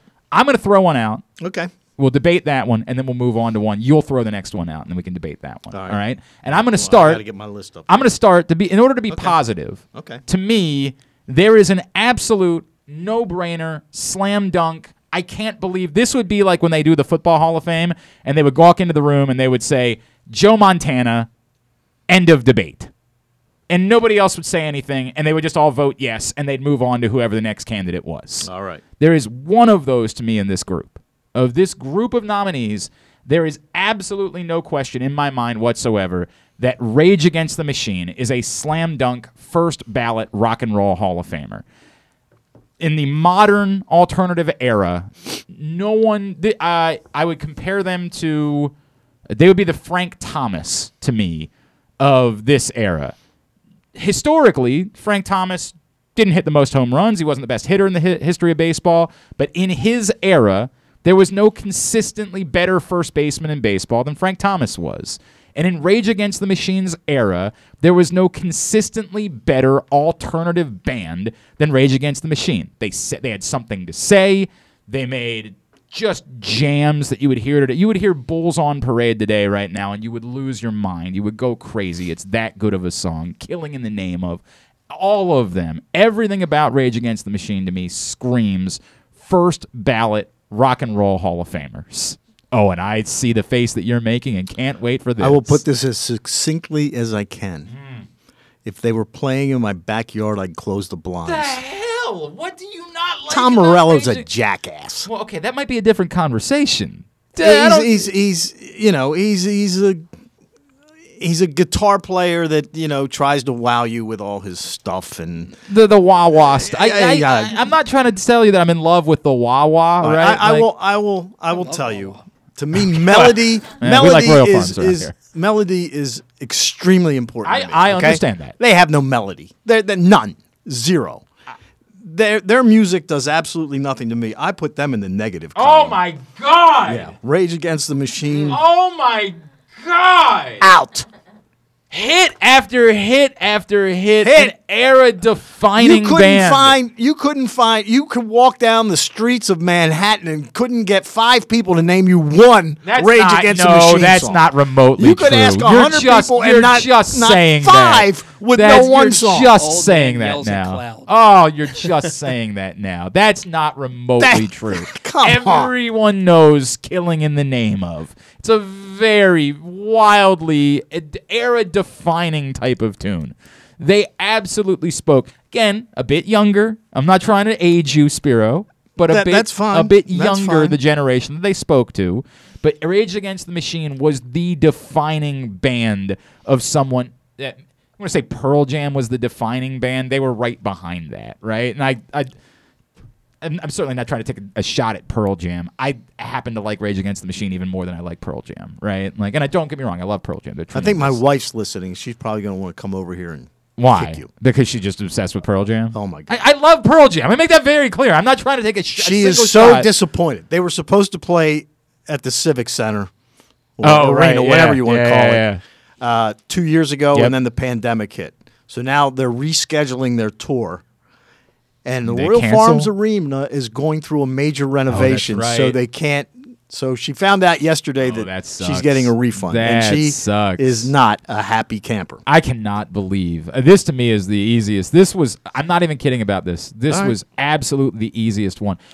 You know what? To Paul's point, when Chris Cornell joined the band and they were called Audio Slave for a little bit, that there was much more melody to that. It was much more soulful what they were doing at that point. But I like that too. I like that a lot. I can't believe that. All right. Well, what's the first one you want to throw out? All right. The first one I will throw out.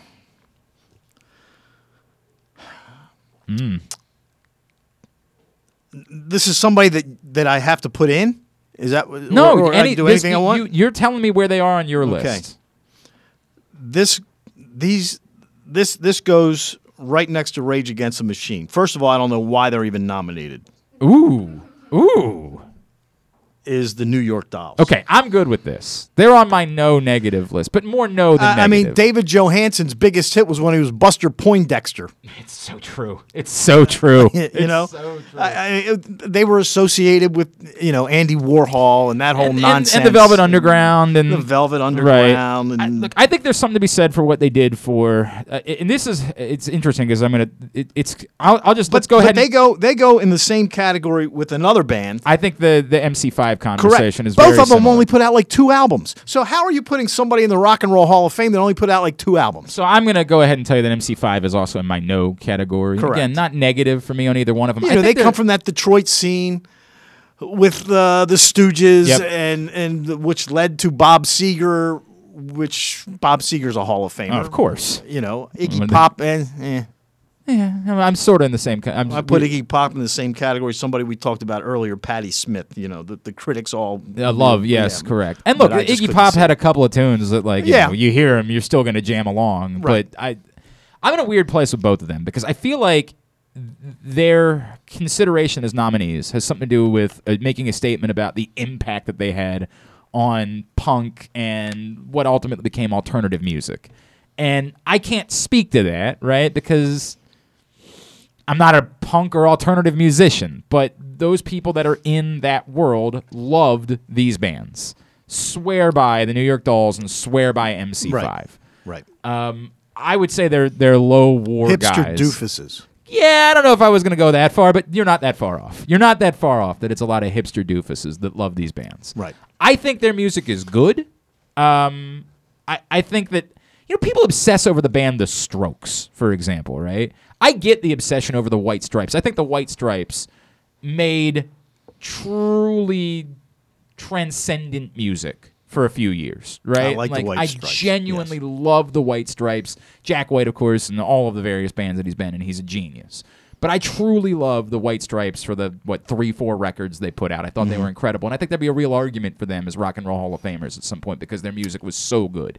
But the Strokes to me are. I get tired of hearing it at Ravens games, but right, I get it. That's become a bit over the top over the years, but their music is still good. Yes, right. Yes. And by the way, even that song is a very good song. Yeah, it is a good song. It's just you've been beat over the head with it over the years. I understand that. The Strokes, I look at and I'm sort of like, they've had some good tunes. They're okay. But people really obsess over them. And that's sort of the way that I feel about these two bands. They're okay. I can't disagree with any of that. That they're okay. They're good. I don't, Again, both of them put out like 2 albums. That's it. I think MC5 was 3. Well, they put out a live album, Kick Out the Jams, which was probably their best-selling album. Was tremendous, right? Tremendous tune, oft-covered. You'll hear a lot of bands do Kick Out the Jams over the years. It just in no way stands out to me in a way that I say this must be a Rock and Roll Hall of Famer, or even I feel like they should be a Rock and Roll Hall of Famer. I think you note their impact on the music industry, and you move on from there. Correct. Is the way that I feel about both of them. So I'm totally fine lumping them both into the same category. All right. They're both no's. So you got a no-brainer and 2 no's. Yes. And I got 3 no's. Yeah. You're not doing so good on anybody that you feel anything. I think I'm doing very well. Okay, give me somebody who's not in the no category for you of this. Somebody who's not in the no category. All right, and I'm sure I'll get some feedback about this. Oh boy. To me, the no-brainer out of this group is Dolly Parton. I don't. Who would debate that? Who would possibly debate Dolly Parton Dolly Parton is absolutely in the strong category for me as well. I think the only debate about Dolly Parton is when people go back to the why call it the Rock and Roll Hall of Fame? Well, but we're past that. We're way past that. We're way past that. And I'd even go beyond that, which is to say that uniquely Dolly Parton, I think, is beloved by the rock and roll community and embraced by the rock and roll community because of like what she stands for and the figure that she's been within the music industry over the years. I think that people that love rock and roll have loved Dolly Parton in a way that, like, if you put up Celine Dion and said, well, my God, you know, like her voice is unbelievable and she had 1 billion hits, right? There would be an argument for her as a rock and roll Hall of Famer, but nobody that liked rock and roll was super into Celine Dion. Well, there's somebody else on that list that's like that. I think I know who you're talking about. Very, very borderline. I think we'll get to that. Yeah. I look at Dolly Parton and I said, what is the argument against? Like, the only argument against could be saying that she's a country singer, right? She's not a rock and Okay. But we're past that. Everything about Dolly Parton reeks. You know, her songs are wonderful. She wrote "I Will Always Love You." Right. Put her in the damn Rock and Roll Hall of Fame for that alone. If Jolene never existed, and I don't care, you can call it corny. I love 9 to 5. If I hear 9 to 5 today, I'm going to sing along to every word of the song. I get it. It's a corny, silly little song, but I'm still going to do it because it's catchy as hell. It's that good of a tune, man. I can't fathom it being a hole in Dolly Parton's candidacy. She's in. I mean, she's a fantastic songwriter. I mean, you know, she created a whole brand that is tremendous in the Ozarks, right? 100%. Isn't that where it is? It's in Tennessee. Dolly World? It's in. I thought it was in Missouri. No, it's in Tennessee. No? It's in the Pigeon Forge, I believe. Yeah, right. You've been to I've been to Dollywood too, actually. Once Have you? when I was a kid, we went. I was down there. It's a silly little place. I mean, it's very silly, but this doesn't have anything to do with it, but she's been married to the same guy for like 72 years. Oh, and she's an icon. She's just an icon. And everything about Dolly Parton reeks of Rock and Roll Hall of Fame. Right. I'm 100% in agreement. Okay. I'll give you another one to me that I feel strong about. It's, you know, if we listed this person's accomplishments against others, I would be willing to have the debate. I don't know why this person jumps the line ahead of some other people that maybe aren't in from the same genre. But as far as what Eminem did in the hip-hop world and what Eminem did in the music world, I can't fathom a debate about him being in the Rock and Roll Hall of Fame. Eminem, to me, is the definition of someone that should be in the Rock and Roll Hall of Fame. His first record was silly. Like, you go back to Hi, My Name is Slim Shady. That was kind of a silly record, but everything he did for the few albums after that was transcendent, was larger than life. I mean, him doing the song with Stan and doing with Elton John at the Grammys was an iconic moment. Eminem's a Rock and Roll Hall of Fame. His movie? Oh, 8 Mile was brilliant. By the way, I remember people like going and seeing 8 Mile just because they loved Eminem and trying to convince me that it was a really good movie, and I was like, all right, dude, like, stop. It's Eminem starring in a movie. There's no way it's that good. And then you go see it, and you're like, "Holy F, this is incredible!" You know, and again, this is like Dolly Parton. Is that rock and roll? No, not really. But we, as you said, we have transcended that at this point. So yeah, for me, he's in. Yeah, this is there's a no. I don't know what the argument would be about Eminem whatsoever. I don't either. I can't fathom it. He has accomplished everything you could possibly accomplish in this business, and the majority of his songs to me are quite good, frankly. 4 out of 5 we've agreed on. This is not good. Yeah, I can't believe Rage was the only one we disagreed on so far. All right, we're debating the Rock and Roll Hall of Fame nominees. Paul in Orlando is mad about the Rage Against. He's very mad at you about the Rage Against the Machine thing. I don't blame him. I'm mad at you too. I'm mad at you too about that. All right, give me the next one for you. This one goes into my. No way. I don't know who the hell this person is. Oh, okay. Fela Kuti. You know what? I looked him up last night. He's a Nigerian band leader, jazz musician. You know, I got to say no. By the way, I agree with you, and this is the ironic part about it. I had never spent any time with Fela Kuti. Went down to listen last night. I don't even know if I'm saying his name right. He's amazing. Like, he's really good. His music is excellent. I want to spend more time with it. But a Rock and Roll Hall of Famer?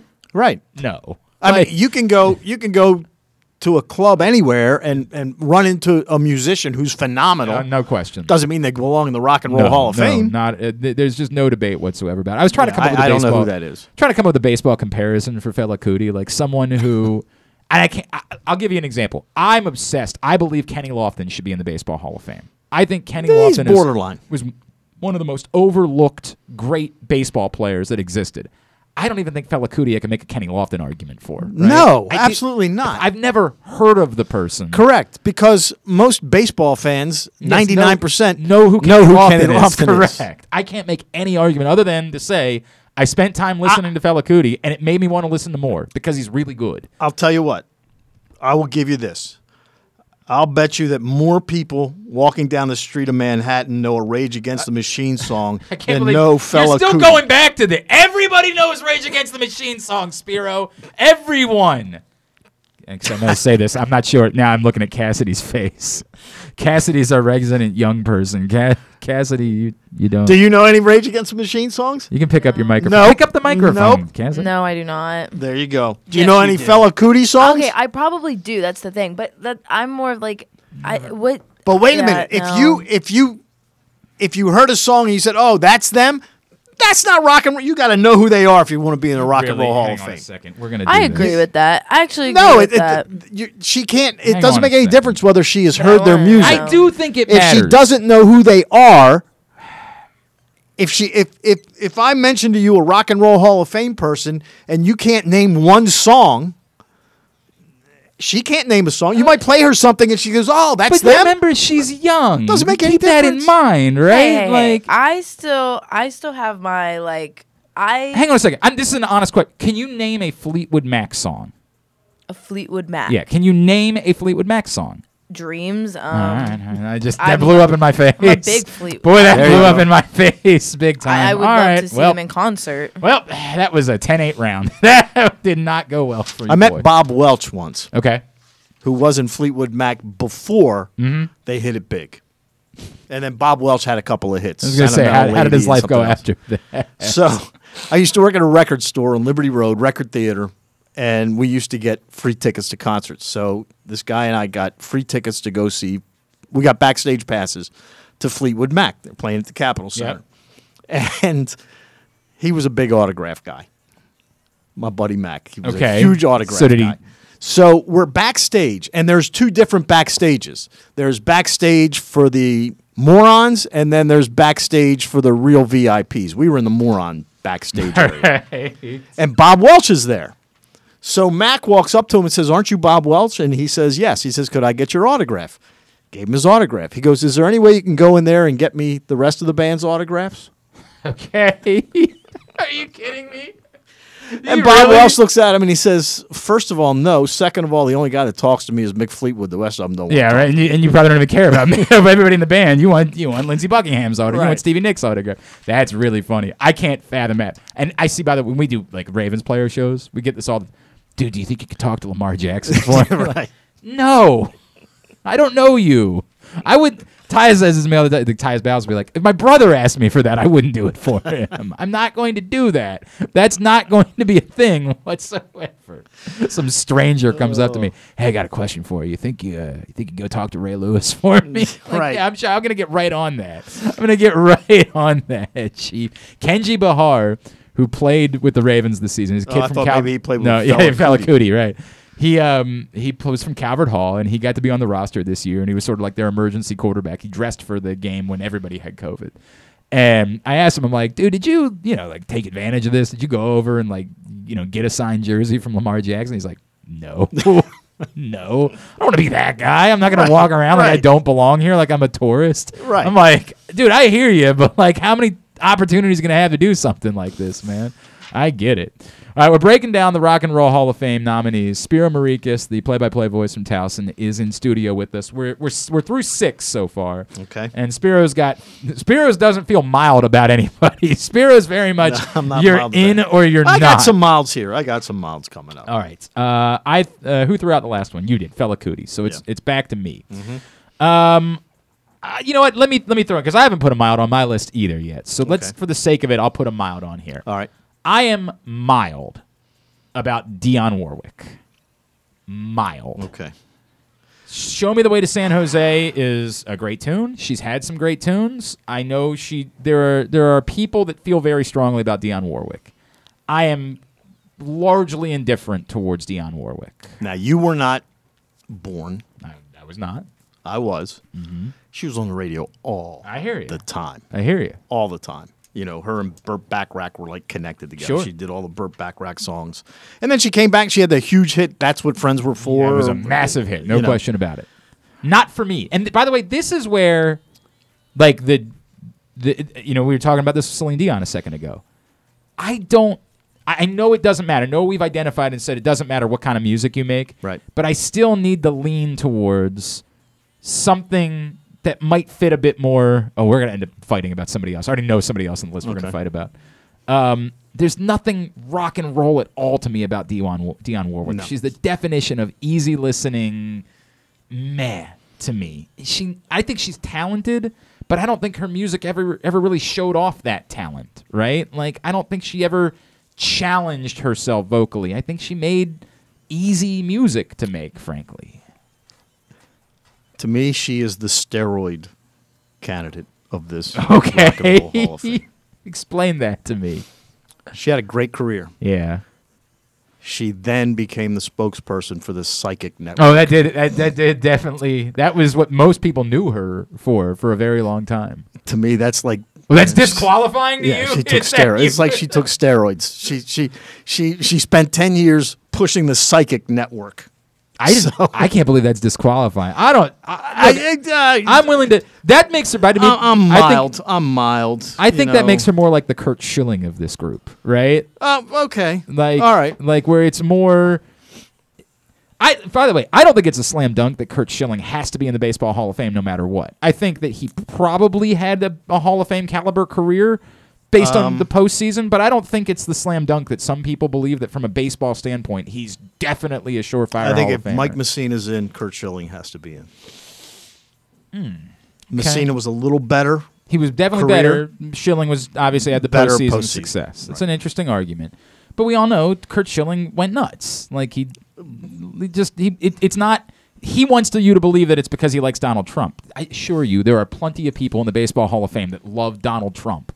Plenty of them. It's not because he loves Donald Trump. It's because he went nuts and started saying extreme, absurd, at times dangerous things, right? Well, he came out and told everybody, "Don't vote for me." So if you, And that- if and you that- tell that me, made "Don't it vote right. for And me," that I'm was- not voting and that for you. obviously was the Okay? end of it after. That's what you want. I won't vote for you. But I mean, again, your Celine Dion references, I think, is appropriate here. I mean, but she was all over the radio for about a 3-year period. Big star, relevant, matters. I don't feel as strongly about. Isn't she Whitney Houston's aunt? There is some first sort of cousin, there is something. 100%. Yeah, I don't they're feel as related. strongly like Diana Ross. That's a Rock and Roll Hall of Famer, right? Like that's a no-brainer. That is top of the top. Yes. Dionne Warwick, if she gets in, I don't think it's offensive, right? Like I think she had a wonderful career. And Is this a her talent. first time on the ballot? I haven't been able to think. If it is, then no. She's not a first ballot. Not a that's for first sure. ballot rock. I don't disagree with that whatsoever. There's no way that it would be okay for her to be a first ballot rock and roll. I got to assume she's been on the ballot before. I don't know. Warwick. I don't know. She's not young. Like No, I she's can't not young. assume that this is. I think it's 25 years from your first album that you first become for eligible. your first piece of recorded music, right? So I'd be surprised if she was a first ballot Hall of Famer. She gets in, fine. It certainly is not embarrassing that Dionne Warwick would be in the Rock and Roll Hall of Fame. I just don't feel strongly about her because her music never really spoke to me in any sort of way. All right, my turn. Yes. This is a lock. Oh. Carly Simon. Oh, we feel very differently about this. Oh, I love it. Explain to me why Carly Simon is anything more than You're So Vain. Because all of the rest of her music to me is extraordinarily forgettable.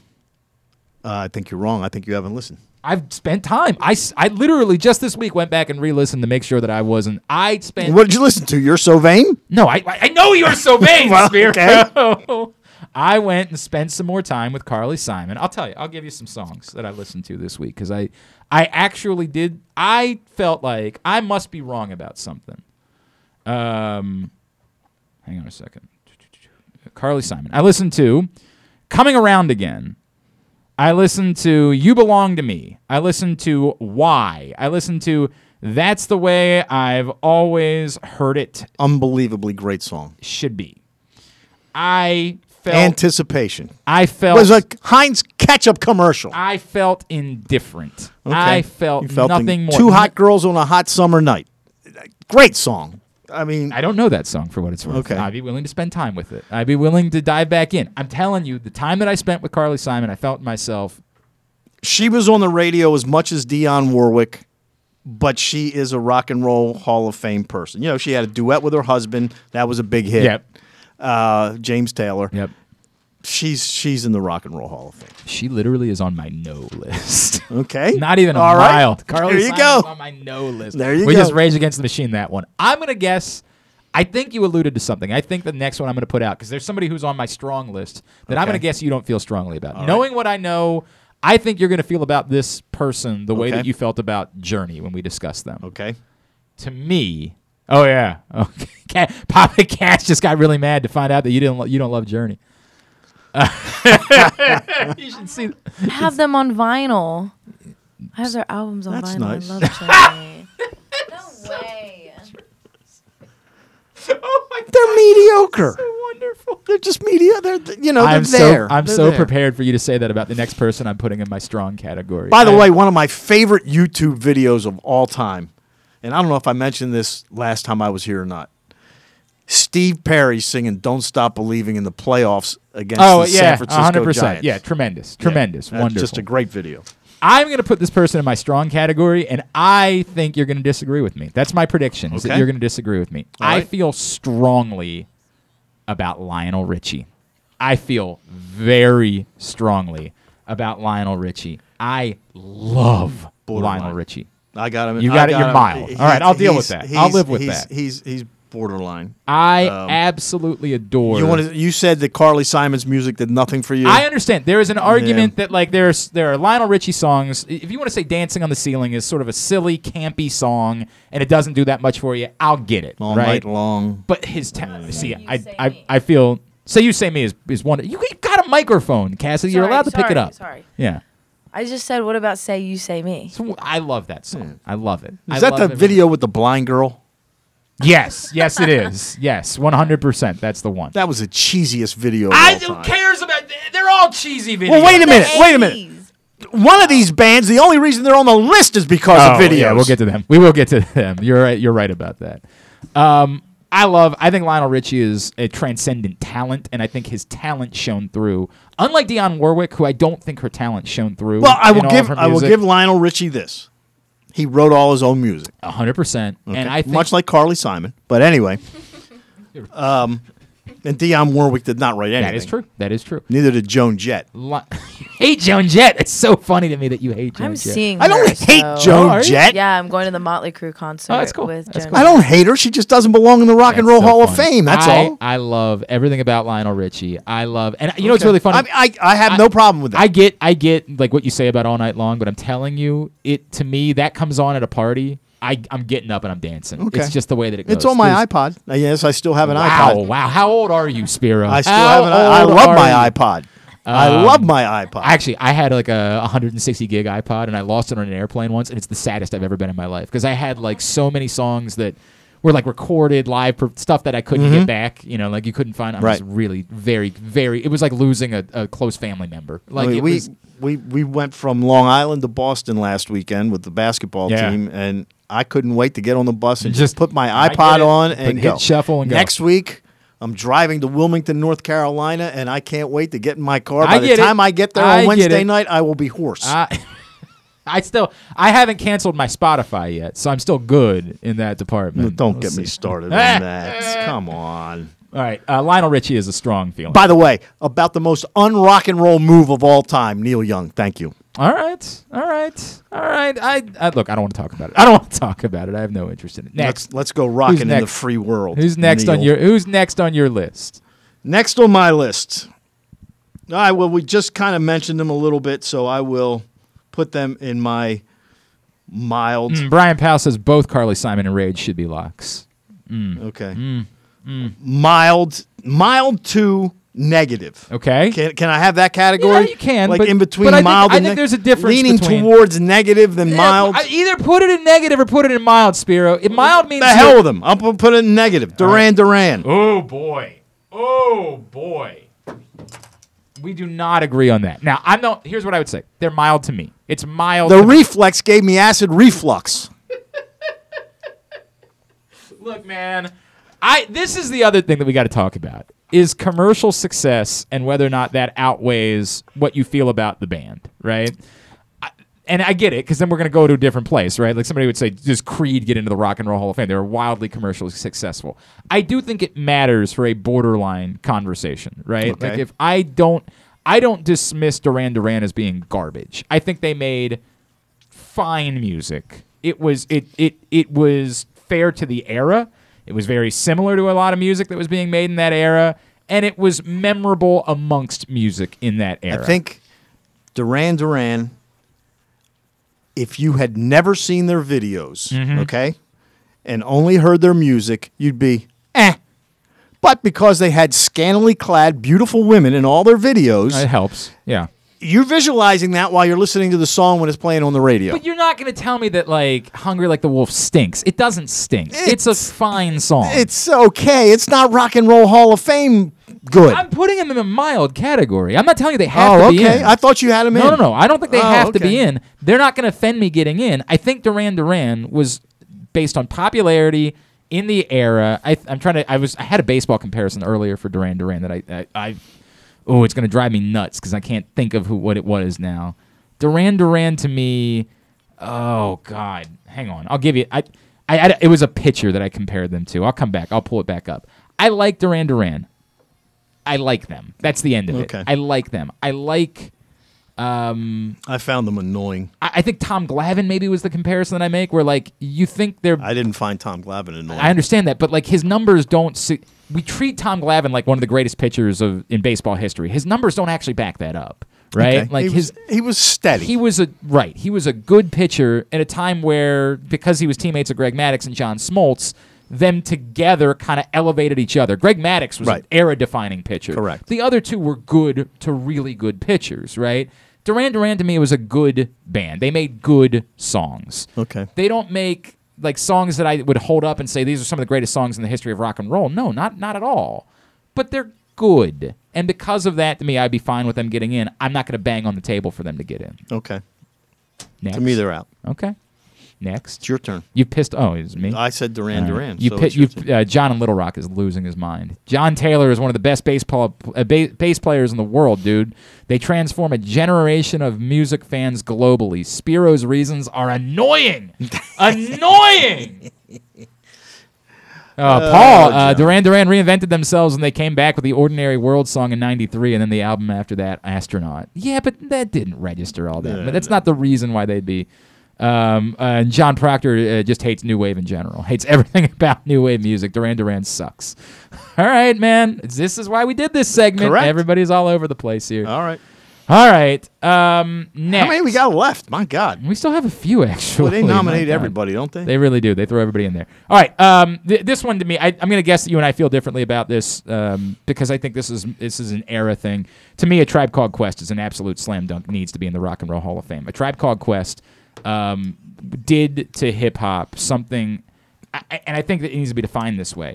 What they did, no one else could do. I plead ignorance. Okay. And I have one song on my iPod. I couldn't tell you what it is. Can I Kick It? That was a very popular song. It make a lot of sense. Award Tour was very popular. They had a couple of really big hits, but really what they did was they made hip-hop music like in a way that... Weren't they not around very long, too? They came back a couple of times. They ended up having... They didn't make a ton. They didn't make 10 albums, but like they made enough that I don't think that the longevity thing... And I would also argue that if the longevity thing is in debate, that there'd be a Calvin Johnson comparison to be made there, right? Like they were so good at what they did. It has not been matched. You know, Outkast was a little bit different. It wasn't quite the same in the live music comparison. Like Outkast is sort of held up as the gold standard of hip hop music over the years. They did something. The Roots, before they started doing the stupid Jimmy Fallon stuff, was fairly close to this. It's music. It's real music that they were making. It's something. They had a band. I mean, it was beautiful what a Tribe Called Quest did. I feel extraordinarily strongly about A Tribe Called Quest. I can't comment on them. All right, I'll accept that. I'll accept it. Next. All right, I'll put in one of my milds, and I hate to say it because I love them. but I just don't think they're Rock and Roll Hall of Fame eligible, and that's the Eurythmics. Interesting. I'm closer to strong than I am mild on the Eurythmics. Annie Lennox may be one of my favorite She's singers unbelievable. of all time. She's unbelievable. Why Their do you not? music is great because they didn't weren't around very long. They're good. They're just not Hall of Fame. That's all. I hear what you're saying, and I don't. Would I lie to you? It was one of my favorite songs of all time. Tune. I don't feel as strongly about them as I do the others in my strong category, but I think that I'm closer to strong with Eurythmics than I am to mild. Like the other day, my wife will put on the '90s channel on DirecTV in the background a lot, like when we were having dinner or something like that. And it was like the first time I had heard "Here Comes the Rain Again" in a long time, and I was like, Jesus, what a song this is. Why is that on the 90s channel? Was that not 90s? Was that in the 80s? That was 80s. Are you sure? I feel like that was early 90s. I was just like, my God, this is a song, man. Like, the elements of it. Dave Stewart is phenomenal. Dave Stewart's incredible. And, of course, Annie Lennox's voice is just breathtaking. And to me, that's where the talent, I think, outweighs, and I go back to the Calvin Johnson argument, it outweighs the lack of longevity, right? Because, like, just the ability to listen to it, you're like, thank God these people made music together. Thank God this was a thing that ever existed, because it was so unbelievably good. It was, that we were given a gift. I can't put them in. They didn't do it long enough. All right. I mean, I'll hear you. Nick Kelly, by the way, absolutely right on Tribe Called Quest. I don't think any hip-hop band can do what they did. And that's the way that I feel. I think they separated themselves in a way that no one can compare to. Like, it's just that unique about a Tribe Called Quest. And John admits that he's a tad biased on Duran Duran. He's been a fan since 1982. Saw him at the Cap Center in 84. Unbelievable band. He just thought he was going to get one of the models in the video. Oh, God. Spiro's going war, man. Spiro is taking no prisoners. It's your turn. It's my turn? I thought... Oh, you threw out the mix, right? All right, who do we have left? Who do we still need to cover in this segment? 1, 2, 3, 4. All right, yeah. 5. All right, we'll deal with this. We got 5 left. It's funny because emotionally I'm closer to mild, but I think practically Pat Benatar is a strong. Pat Benatar, my God. I mean, just hit after hit after hit. I don't care that much about... It's a funny thing. I have no personal feeling towards Pat Benatar. Like, I have no story of going to see Pat Benatar or like a song that stands out to me, but like, look at how many super hits Pat Benatar had. I think Pat Benatar qualifies in every way, and Pat Benatar I have strong feelings about as a Rock and Roll Hall of Famer because of it. Well, if you hate Joan Jett, I'm not going to be surprised by the fact that you're not going to feel strongly about Pat Benatar. My boss at Towson, who I love, Mike Gaffigan. Love Gaff. I told him I was coming on here and we were doing this, and he said to me, you better have Pat Benatar in your list. And I told him, she does not make my list. Again, what is your argument not against a Hall of Pat, Famer? That's all. She's good, okay? She's good. Great. She's good, and she has hit after hit after hit after hit after hit. She didn't have hit after hit after hit after hit. She had like 4. Love is a Battlefield. Yeah. Shadows of the Night. Hit me with your best shot. Hit me with your best shot. Heartbreaker. Come on, dude. Pat Benatar's got friggin'... Look, I've only got 3 in here, right? I got trove. Dolly Parton. You can't compare any of these people You're to. the Baseball Hall of Famer voter that turns in one name on your list. You're that guy. No, because actually this year and every other year, I would have put in Barry Bonds, Roger Clemens. I would have put him in. I've got 1, 2, 3, 4, 5, 6. And by the way, can I tell you a guy who never gets on my list? Tell you a guy that never gets mentioned for the Hall of Fame, and you go look up his numbers. If you want to put Kenny Lofton, thank you. I've already made the argument. You want to put Pat Benatar in there? Yeah. Then put Albert Bell in the Baseball Hall of Fame. I got really. He was the best hitter for he baseball was for like but 6 was years. it 5? That's what He was the first guy in 5 years is what came out. He was like the first guy in like 50 years to get 100 extra base hits in a season. I know. You know how hard it is to get 100 extra base hits in a season? He still didn't win MVP that year. Correct. Mo Vaughn won. Oh, I forgot about that. Oh, God. It's almost my tidbit. It was because Albert Bell was just a jerk. So if you put Albert Bell in the Hall of Fame, I'll let you put Pat Benatar in the Hall of Fame. Are you saying no or are you saying mild? I'm saying mild. All right. So, but mild to me is you're not offended by this person getting I'm not offended, but I wouldn't put him in myself. All right. Fair enough. Next. Negative. No, because I couldn't name one song she ever did. Kate Bush. I listened again, much like with Carly Simon. I know again. she had like 20 hits in England. It's unbelievable seeing how many hits she had. But like, I went back and re-listened to Wuthering Heights. Yeah, it's oh my God, terrible song. My dog Cosmo sings better. It's terrible. It's god awful. I'm like, how is this something? I don't get it at all with Kate Bush. Yeah, look, her other songs aren't nearly as bad. The Running Up the Hill is a good song. But no. I actually was going to record Cosmo barking at me last night. Compare it to Kate Bush. And when she came up, I was going to say, this sounds better than Kate Bush. Look, my there wife told me I there are couldn't do good that. Kate Bush songs. I'm not debating that whatsoever. But Kate Bush is not a Rock and Roll Hall of Famer by any stretch of the imagination. I am completely in agreement with you. That is a no or negative for me as well. Let's go ahead and have it out about Devo. Because I'm going to put them mild. That's exactly where I'm putting them. I'm going to say that this is again a little bit before me, not much before me, but a little bit before like I really understood music. Oh, come on, it was way before. It was a little bit. Settle down. I'm basically 40 at this point. 40. I know. You weren't even born when they were around. No, that's not true.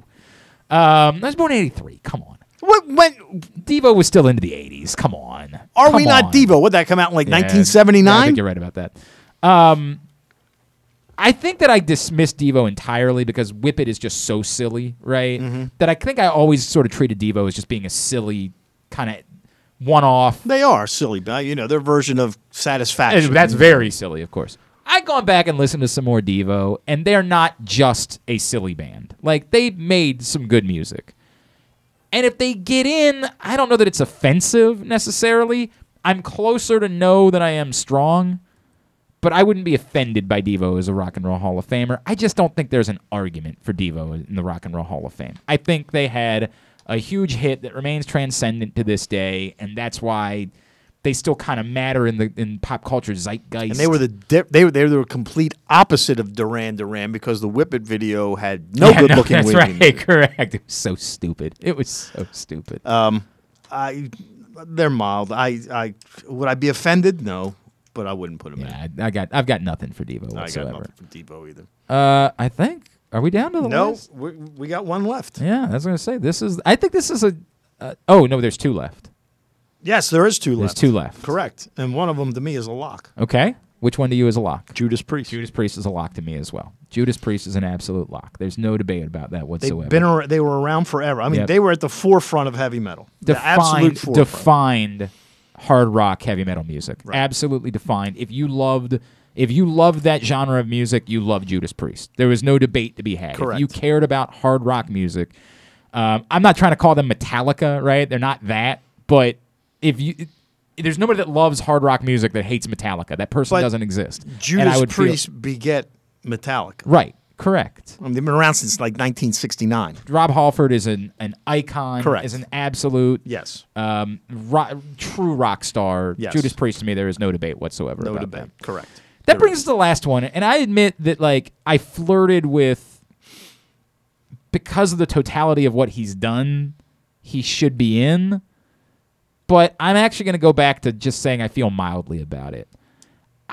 Beck is fine, and Beck's look, Odelay was an incredible record. Nobody's arguing with that, right? Like, it was a friggin' brilliant record. People like Beck's folk music. Like, he had this weird transition where he just became a folk artist for some time, and people like that a lot better than I do. I don't think his folk music is very good. I think it's forgettable, entirely forgettable, frankly. And I like folk music. I think his electronic music was probably some of the best stuff that he had done. I think it's hit or miss for me with Beck. Look, man, the man's won multiple Album of the Years at the Grammys. Like, if we were doing the baseball qualifications, he would probably hit all of those things, and you'd sit back and say, Jesus, man, I guess he's a Hall of Famer, right? Like, I guess he is. I just don't feel strongly about it because I think he's been propped up, and I don't think he in any way deserved the Album of the Year a couple years ago when he won it. Like, I listened to that record. It was not a good record to me. It was just, we've decided we like Beck, so we're going to honor Beck. I don't feel it in that way. But again, I loved Odelay. Of course, when you hear Where It's At or Loser, you're like, yeah, these were jams. These were huge smash hits that everybody sang along to. I like the next record with Sex Laws and Deborah. I thought those were great songs. But I don't feel strongly about him as a Rock and Roll Hall of Famer. That's all I have to say. Okay. But are you mild or no? I'm mild, yeah. Okay. Yeah, that's where I am. If he gets in, am I going to be upset about it? No, actually, I'm not going to be upset if anybody gets in. I don't know. I'd be pretty upset if Carly. Never mind. I'd be pretty. I actually would be pretty upset if Kate Bush got in. I'm like, what are we doing? Like, what is this? What? And again, I will mention another year, not even on the nominee list, Jethro Tull. That is weird. I, honest to God, would have just assumed they were in. I would have just assumed that Jethro Tull was not even nominated. All right, so my strongs: Rage Against the Machine, Dolly Parton, Eminem, Judas Priest, Lionel Richie, A Tribe Called Quest, Eurythmics, and Pat Benatar. You just let everybody in. I am more of a big tent. Yeah, in general, I'm more of a big tent when it comes to the Hall of Fame. You had my strong are Dolly 4. Parton, Eminem, Carly Simon, and Judas and Priest. you even got one of them wrong. You had 4, and you got one of them wrong. Which is amazing. That's a solid C. 3 out of 4. What a list. What a list. All right, I'm going to give those to Paul. We're going to post it at GlennClarkRadio.com a little bit later on. Spiro Maurikas, this was fun. I appreciate it. It's good to have you in. You got everybody fired up. That everybody's mad. Everybody's mad. I think it's more personal than it is for the Baseball Hall of Fame. I think it really absolutely. Is what it is. Music is much more personal than baseball. Like the Baseball Hall of Fame, you're sort of like, I think this guy should be in, but I don't care passionately about it, right? Right. Like you care passionately about who you think should be in the Rock and Roll Hall of Fame because of how much you like them. I was deeply offended that you said that Tom Glavine was just an okay pitcher. He won 305 games with a 3.5 ERA. I understand that, but we understand that wins alone are not what defines a pitcher. Yeah, his numbers weren't as good as Mike Messina, and Spiro doesn't think all that highly of Mike Messina. I didn't say that. I just said that if Mike Messina's in the Hall of Fame, then Kurt Schilling should be in the Hall of Fame. By the way, it was Mark that was supposed to call in this morning. Really? And he didn't? I'll deal with him. He won 35 more games than Mike Messina, and he won 2 Cy Young Awards. But winning games, he was on a better team. He won 2 Cy Young Awards. I understand that. Wait a minute. Look, Mike Messina, I have no problem with Mike Messina being in the Hall of Fame. By the way, in no world am I saying Tom Glavine shouldn't be in the Hall of Fame. I'm saying he's not Greg Maddux. Greg Maddux is a transcendent generational pitcher. Tom Glavine was a really good pitcher. There's a difference between those things. There's a difference between Randy Johnson and Tom Glavine. There's a difference between Roger Clemens, frankly, and Tom Glavine, right? Like Tom Glavine was a good, deserving Hall of Famer. He's more of a self-tosser, yeah. But his talent was not overwhelming in the way that some of these other guys were. I would never compare him to the greatest. Even among Hall of Famers, we can separate and say these guys were the great. If you think Jim Thome was one of the greatest baseball players of all time, you're nuts. But he was a damn good power hitter, and obviously is a deserving Hall of Famer because of it. Yes, he is. You cannot make an argument that Jim Thome is as good as the greatest baseball players of all time. That's insane. You can be in the Hall of Fame, and still we can all acknowledge you're not Willie Mays. You're not Hank Aaron. I thought the argument that you were making was that he gets the accolades because of the team that he was on. No, I think he gets treated as though he was one of the greatest pitchers of all time because we treat that Braves trio as being so unique and so special. The truth is, it was one transcendent, eternal pitcher and 2 guys who were really good. Yeah. Right? 2 guys that we acknowledge weren't as good as the other guy was. I still put John Smoltz on a tier below Glavine. I don't know. I mean, he was good. He was very the best closer in baseball. Yeah, I mean, I think John Smoltz and Tom Glavine are pretty similar in that way. I don't think that I would separate those too much at all. I don't think I would at all, frankly. I love those Braves teams. Of course, who didn't love those Braves teams? It was America's. I'm all in on it. But I think part of it. Fred McGriff. I think Fred McGriff, of course, should be in the Baseball Hall of Fame. I 100% agree about that. I think he should be in the Baseball Hall of Fame. 7 more homers, he would be. 100%. He just got to that number. It's so dumb. It's so strikingly dumb. It is dumb. Big weekend at Towson. Yes, Thursday 5 o'clock William and Mary basketball. Friday 6 o'clock Hopkins lacrosse, and Saturday 2 o'clock Elon. And that's the Autism Awareness Day, which is very near and dear to Pat Scarry's heart. No doubt. And did they want you to wear blue for that game? Is that That's the Towson will wear blue. Right. That's what. All right. Very good. I love this from Ed. Never heard of Kate Bush, so I Googled her. Now I know why I'd never heard of her. Sadly, I can't get Ed. We agree, my friend. We are in complete and total agreement about that. You're on Twitter at Spiro Towson PBP, correct? PBP, yeah. You don't really. Yeah, I don't really remember what it is. Unless I tag Spiro in a tweet. He doesn't. At Spiro Towson PvP. Follow him there. Love you, brother. Great to see you. Thank you for coming in. Okay. Spiro Marikas joining us. We'll come back in. Cassidy's Top 5, tidbit and tuba to wrap up the day. It's Glenn Clark Radio. After being virtual in 2021, the CIAA men's and women's basketball tournament is headed to Charm City this February 22nd through 26th. The CIAA is an event that has become a celebration of family, culture, and accomplishments that uplift and strengthen the African American community. See the excitement in person as some of the best college basketball in the country comes to Baltimore's Royal Farms Arena with the CIAA Men's and Women's Conference Tournament. Get your tickets now at CIAAtournament.org. That's CIAAtournament.org. Sports betting has come to Maryland, and we're ready to help you win some money. Tune in for Simply the Bets with Glenn Clark and Paul Valley every Wednesday morning at 11:30. FanDuel Sportsbook GM Bruce Billick and VSiN's Aaron Oster join the guys every week to give you all of the info you need and even to offer a few winners. So come win some money with us on Simply the Bets every Wednesday at 11:30 a.m. Brought to you by the FanDuel Sportsbook at Live Casino and Hotel Maryland. Listen at PressBoxOnline.com/radio and watch at YouTube.com/PressBoxOnline.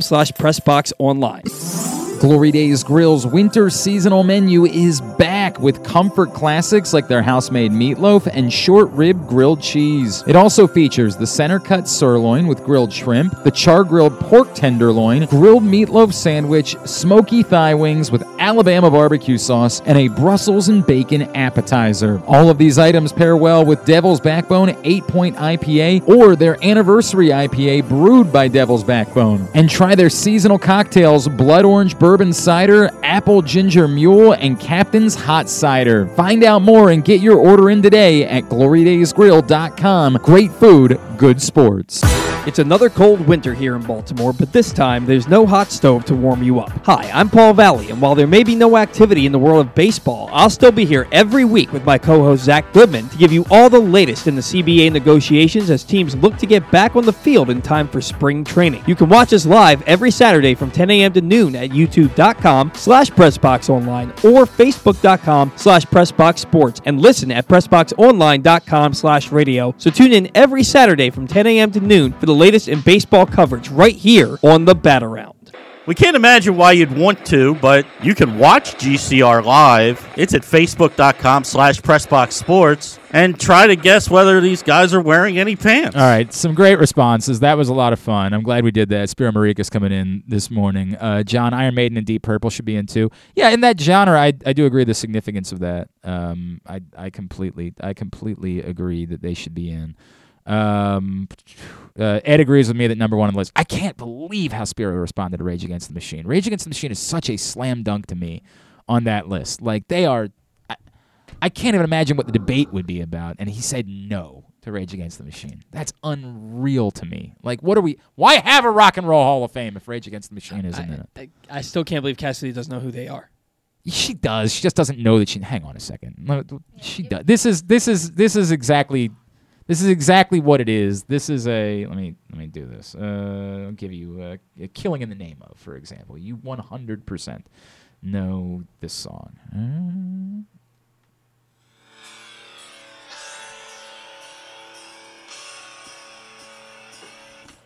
Bum bum bum bum bum bum bum bum bum bum bum bum bum bum bum bum bum bum bum bum.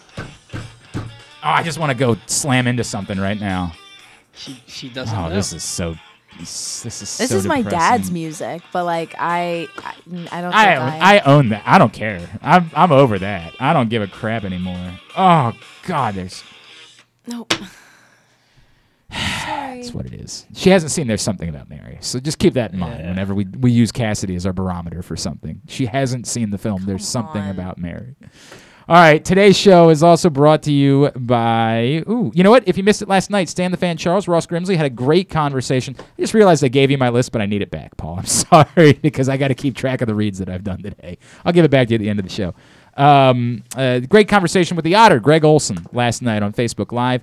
Facebook.com/PressBoxSports and click on the videos tab if you missed it, or go to PressBoxOnline.com/video and see it there. And speaking of Towson, as we just had Spiro in studio, On Wednesday, Stan's going to catch up with Towson basketball coach Pat Scarry ahead of the Autism Awareness Game this weekend. And you can see that at facebook.com/PressBoxSports. It's time for Cassidy's Top 5. And maybe you should alter it now that I know what the subject was. Maybe you need to alter the list after what we just did for the last hour. Cassidy's Top 5 brought to you this week by the best of issue of PressBox, which is available right now at your neighborhood Royal Farms, any of the hundreds of locations around town where you find PressBox. This is the final week, last chance for you to get your hands on this one before it's gone forever. Justin Tucker, our MoGabba Sports Person of the Year, on the cover. Get it right now, and then we will have a new issue for you on newsstands next week. Celebrating a sports anniversary, and we'll leave it at that. Cassidy's Top 5. What is your topic for this week's Top 5, Cassidy? Okay, so my top 5 are normal things that occur every day that are people don't have issues with, but I physically can't stand. Like I have to altercate my life around it. We learned yesterday, for example, that Jeremy Kahn will literally vomit if he hears the sound of styrofoam rubbing against each other.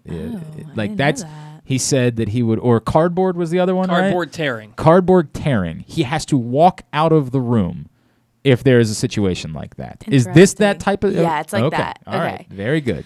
So my number 5 is I have to wear gloves if I take out the trash. I physically can't touch trash. I hate food. I hate it built up. It grosses me out. When you say take out the trash, you mean taking a bag of trash out to the trash can, or taking that, or even just clearing off dishes, after dinner. Rubber, you got to do rubber gloves to do dishes? Yeah. It's a little over the top. No. It's a little over the top. It's a bit. Look, in general, we'd probably all be smart to do it because, it is kind of gross and germs that we don't, admittedly, I'll take the trash down. We live on a farm, so it's a long haul for me to take the trash down to the street corner. So I'll take it down, and I won't immediately think I need to go in and wash my hands, right? I won't think that because I just touched the outside of a trash can, right? I don't think about that. So I'd probably be smart to wear gloves. It'd probably be smarter, but I definitely don't feel the need to do that in those circumstances. It comes off a bit germophobic. I'm a bit germophobic. Beyond reason, beyond what's reasonable. And if my dad or my parents say, hey, clean off the table, they have to clear their food off the plates and then I'll wash it. I can't do that's why I can't do trash. It's interesting. Just, yeah. This is I'm trying to think of other ways that this might in other circumstances. Do you, let's say pre-pandemic? Oh, you were young, too young then. Obviously you wouldn't drink alcohol. You're not old enough. I'm trying to think of in a pre-pandemic world, let's say that you and your friends were out drinking soda, right? And somebody was like, hey, you should really try this soda. It's delicious. Would you have been willing to take a sip from the same soda can that your friend had taken a sip from? No. That's another thing. I can only drink after my mom and my sister. The only 2 people I can really, truly drink after. It's very interesting. I don't drink after people. It's very interesting. And straws, I get that. Again, the pandemic has changed a lot of this, but I'm saying pre-pandemic, if we were out somewhere, again, you're not old enough, but we would drink beer, right? And somebody would say to me, this is a delicious beer. You should try this beer. If it was a friend of mine, I'd just be like, all right, sure. The hell with it. It depends right? on the friend. It depends. I'll drink after my roommate. But there's certain people that I refuse. It's a thing. I don't know. But for the longest time, I'm not suggesting I was out drinking strangers' beer. I'm not suggesting I would do that. And by the way, that happens a lot in radio where you're out somewhere and people are like, "Dude, come, you should try this." It's still like, yeah, bro, I'm not gonna do that. I don't know you. No, when I went to the movies with my family, I could only drink after my sister. So I'd only be able to share a drink with her, or I'd have to double the straws. The giant 68, of course. Yeah, we wouldn't know because we invited you to the movies and you gave us a middle finger, Papa Cass. That's what happened. You said, I would rather die than hang out with you guys. That's exactly what happened. That's exactly the way that it played out. That's how I remember. All right, number 4. Kind of goes with trash, but I don't use them and I can't touch them. It grosses me out. I don't like napkins. What? No, and it's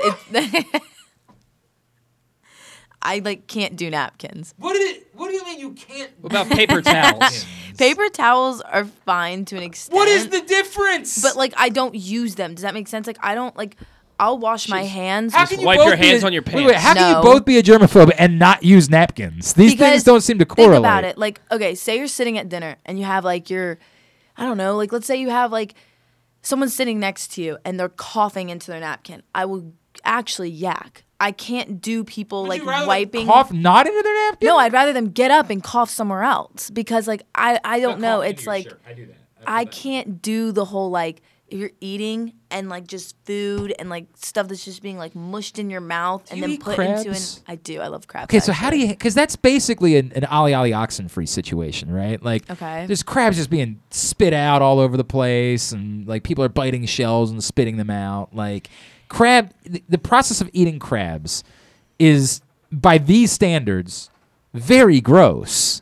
Like, there's just all sorts of. You've heard of like selective hearing. Yeah. I have like selective germophobia. Okay. So like I'm not like the ideal germaphobe where everything bothers me, but You're there not are Howie Mandel, like where yeah. people can't touch you. or Right. yeah. I'm very like it's certain things. Like But there's just certain napkins things. is so weird. And Do it's you been put a napkin in your lap when you eat? The ones that like if you go to Olive Garden, you know, like they're not like paper ones. That's your go-to. Yeah, because they're like the. You got a nice if you have a nice fancy dinner at the Olive Garden. I'm just saying, like I'll put that on my lip, yeah, but like I don't do napkins. But at home, right? You wouldn't put a And, like, paper my napkin in your lap. No, for my dinner. family, and like I swear it, like my family plays jokes on me by putting napkins like on plates for me, and They I won't should. touch them. Like I won't touch the plate. That's My weird. stepmom is terrified of straws and rubber bands.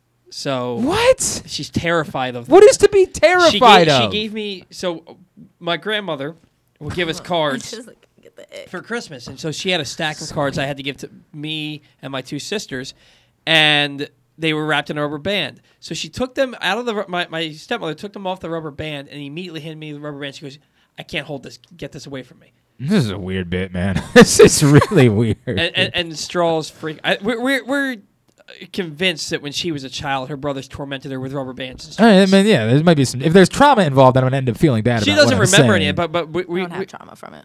It's a napkin, I think Cassie. the grossest thing in the world. So hang on a second. What do you do? For example, what do you do if you're sitting down? You have a nice like a barbecue chicken sandwich, right?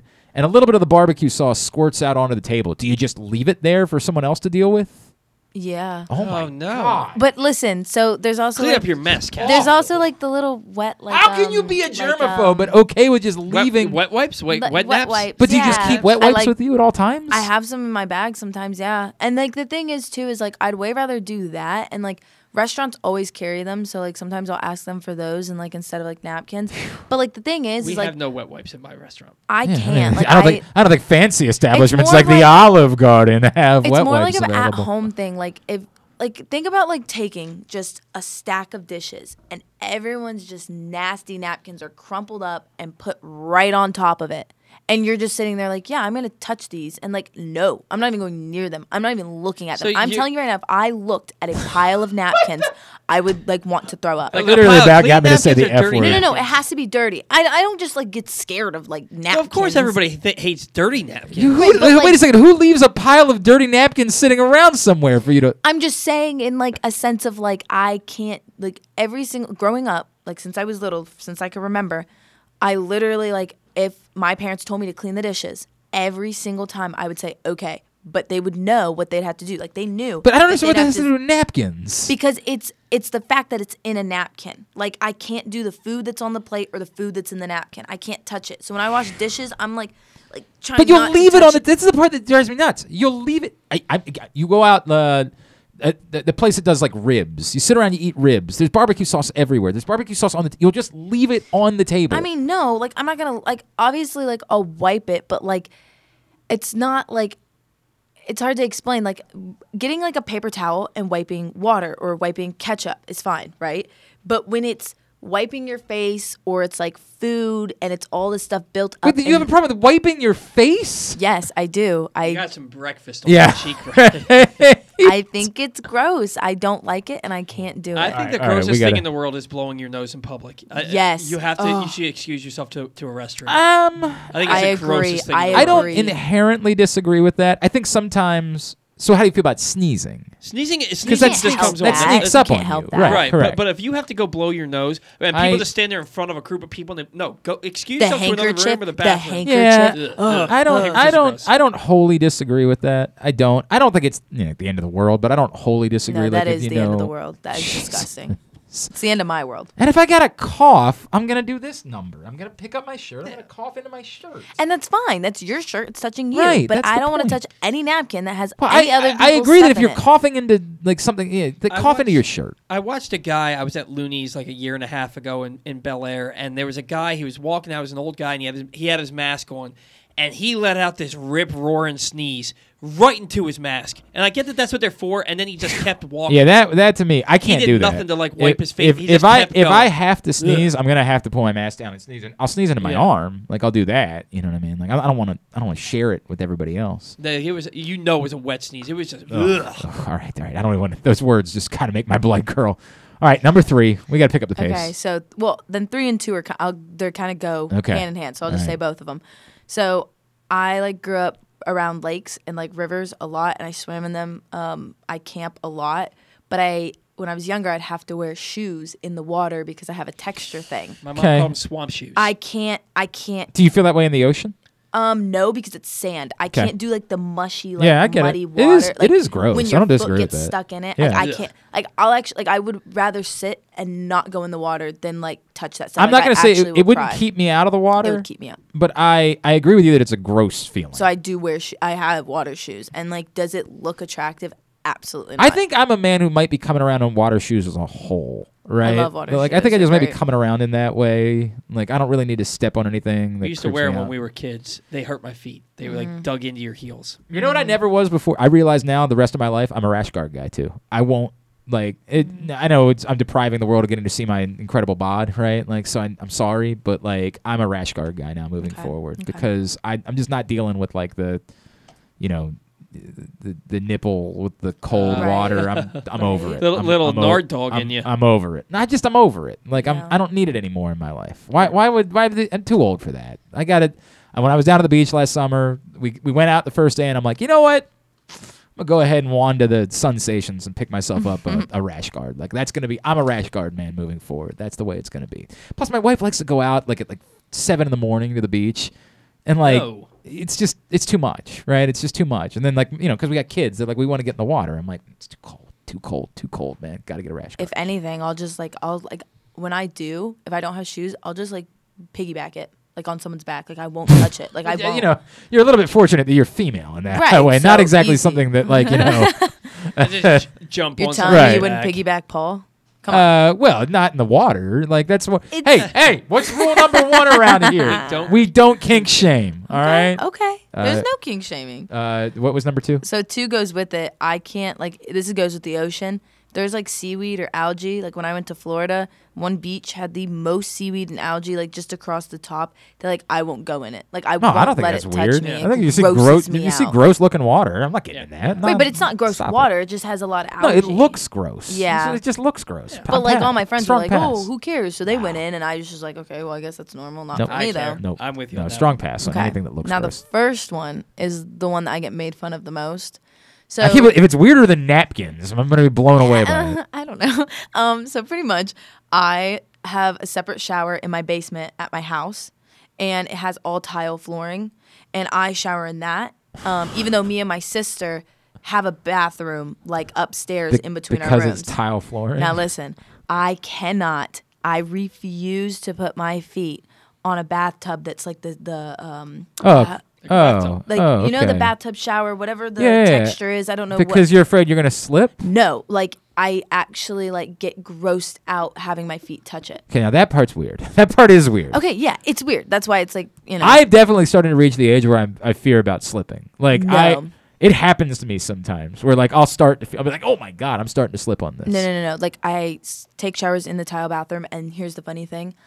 If I go over to my friend's house, you pack a bag, right? Sleep over. Well, I have shower flip-flops that I bring because I refuse to go in someone's shower and shower without flip-flops. I shower in my apartment shower with flip-flops. Okay, I did it's that. It's my apartment, and I still shower because I can't touch it. I did that in college for sure, right? Because do it at the gym, yeah, for sure. You know what's funny? I'm about to join a new gym, so I'll report back to you. Once I feel out what the showers are like at the gym, right? I can get to a place where I'm I'm pretty comfortable here. I think this is fine. Never. I have been into gyms, though, however, where I've been nope, that's going to be a big no The for me. gross is when I see guys Oh, at my the God. gym. There's a shower outside in the stadium at Stevenson. the weight room there, right?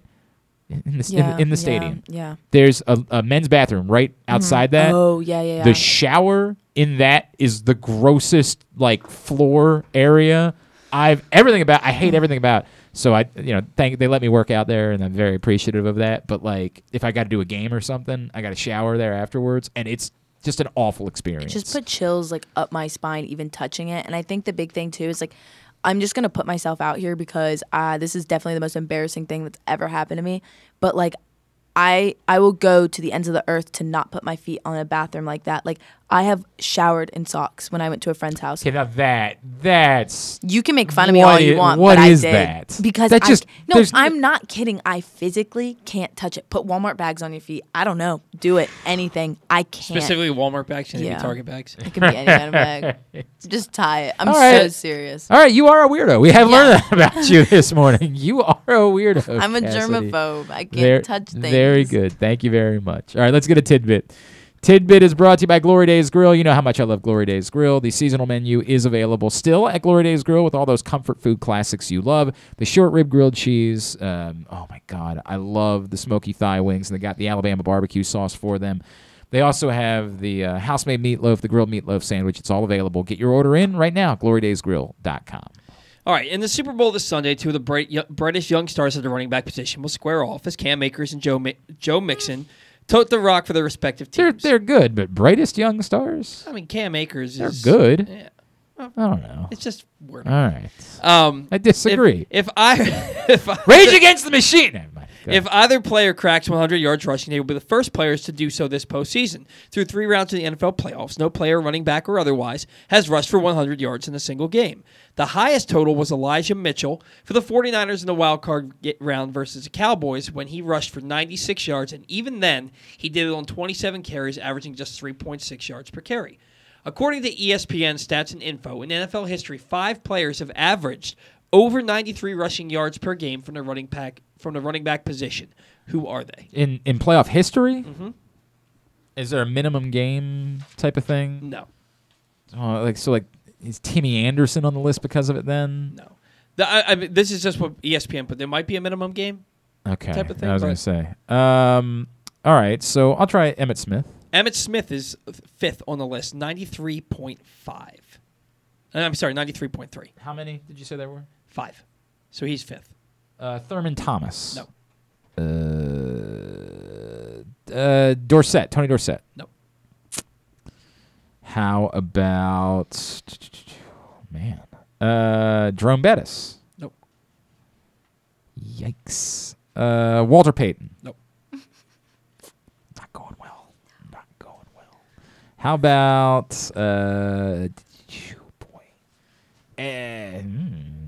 Edgerrin James? No. Marshall Faulk? No. Terrell Davis. Davis is number 1. Earlier. Yeah, 142.5 yards per game. Yeah, that one's crazy. On me. Yeah, I screwed that up. John Riggins. John Riggins is 2nd, 110.7. You have 2 left. Franco Harris. No. How about Marcus Allen? No. How about Marshawn Lynch? No. How about Roger Craig? No. Larry Zonka? Mm-mm. Oh, God. Curtis Martin? Mm-mm. This may be the worst you've ever done. I was doing all right for a little bit. You were. I had a real groove where I got 2 of them in a row, and then I couldn't get another one. Eric Dickerson. Eric Dickerson, 103.4. You have 1 left. The funny thing is these are all Hall of Famers. I could have just named Hall of Fame running backs and I would have gotten them. Is the 5th one a Hall of Famer too? Not yet, but he probably will be. Not yet, but he probably will be. Not yet. Frank Gore? No. He probably will be whenever 5 years after he stops playing, is what I'm saying. Derrick Henry. Derrick Henry, 104.6. I don't know if he's going to be a Hall of Famer or not, but I hear what you're trying to say. He's very good. There's no debate about that. All right.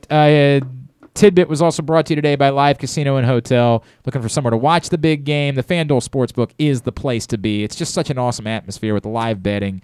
It's crazy. I had such a good time in the FanDuel Sportsbook at Live Casino Hotel. Email events at sportssocialmd.com to get your spot.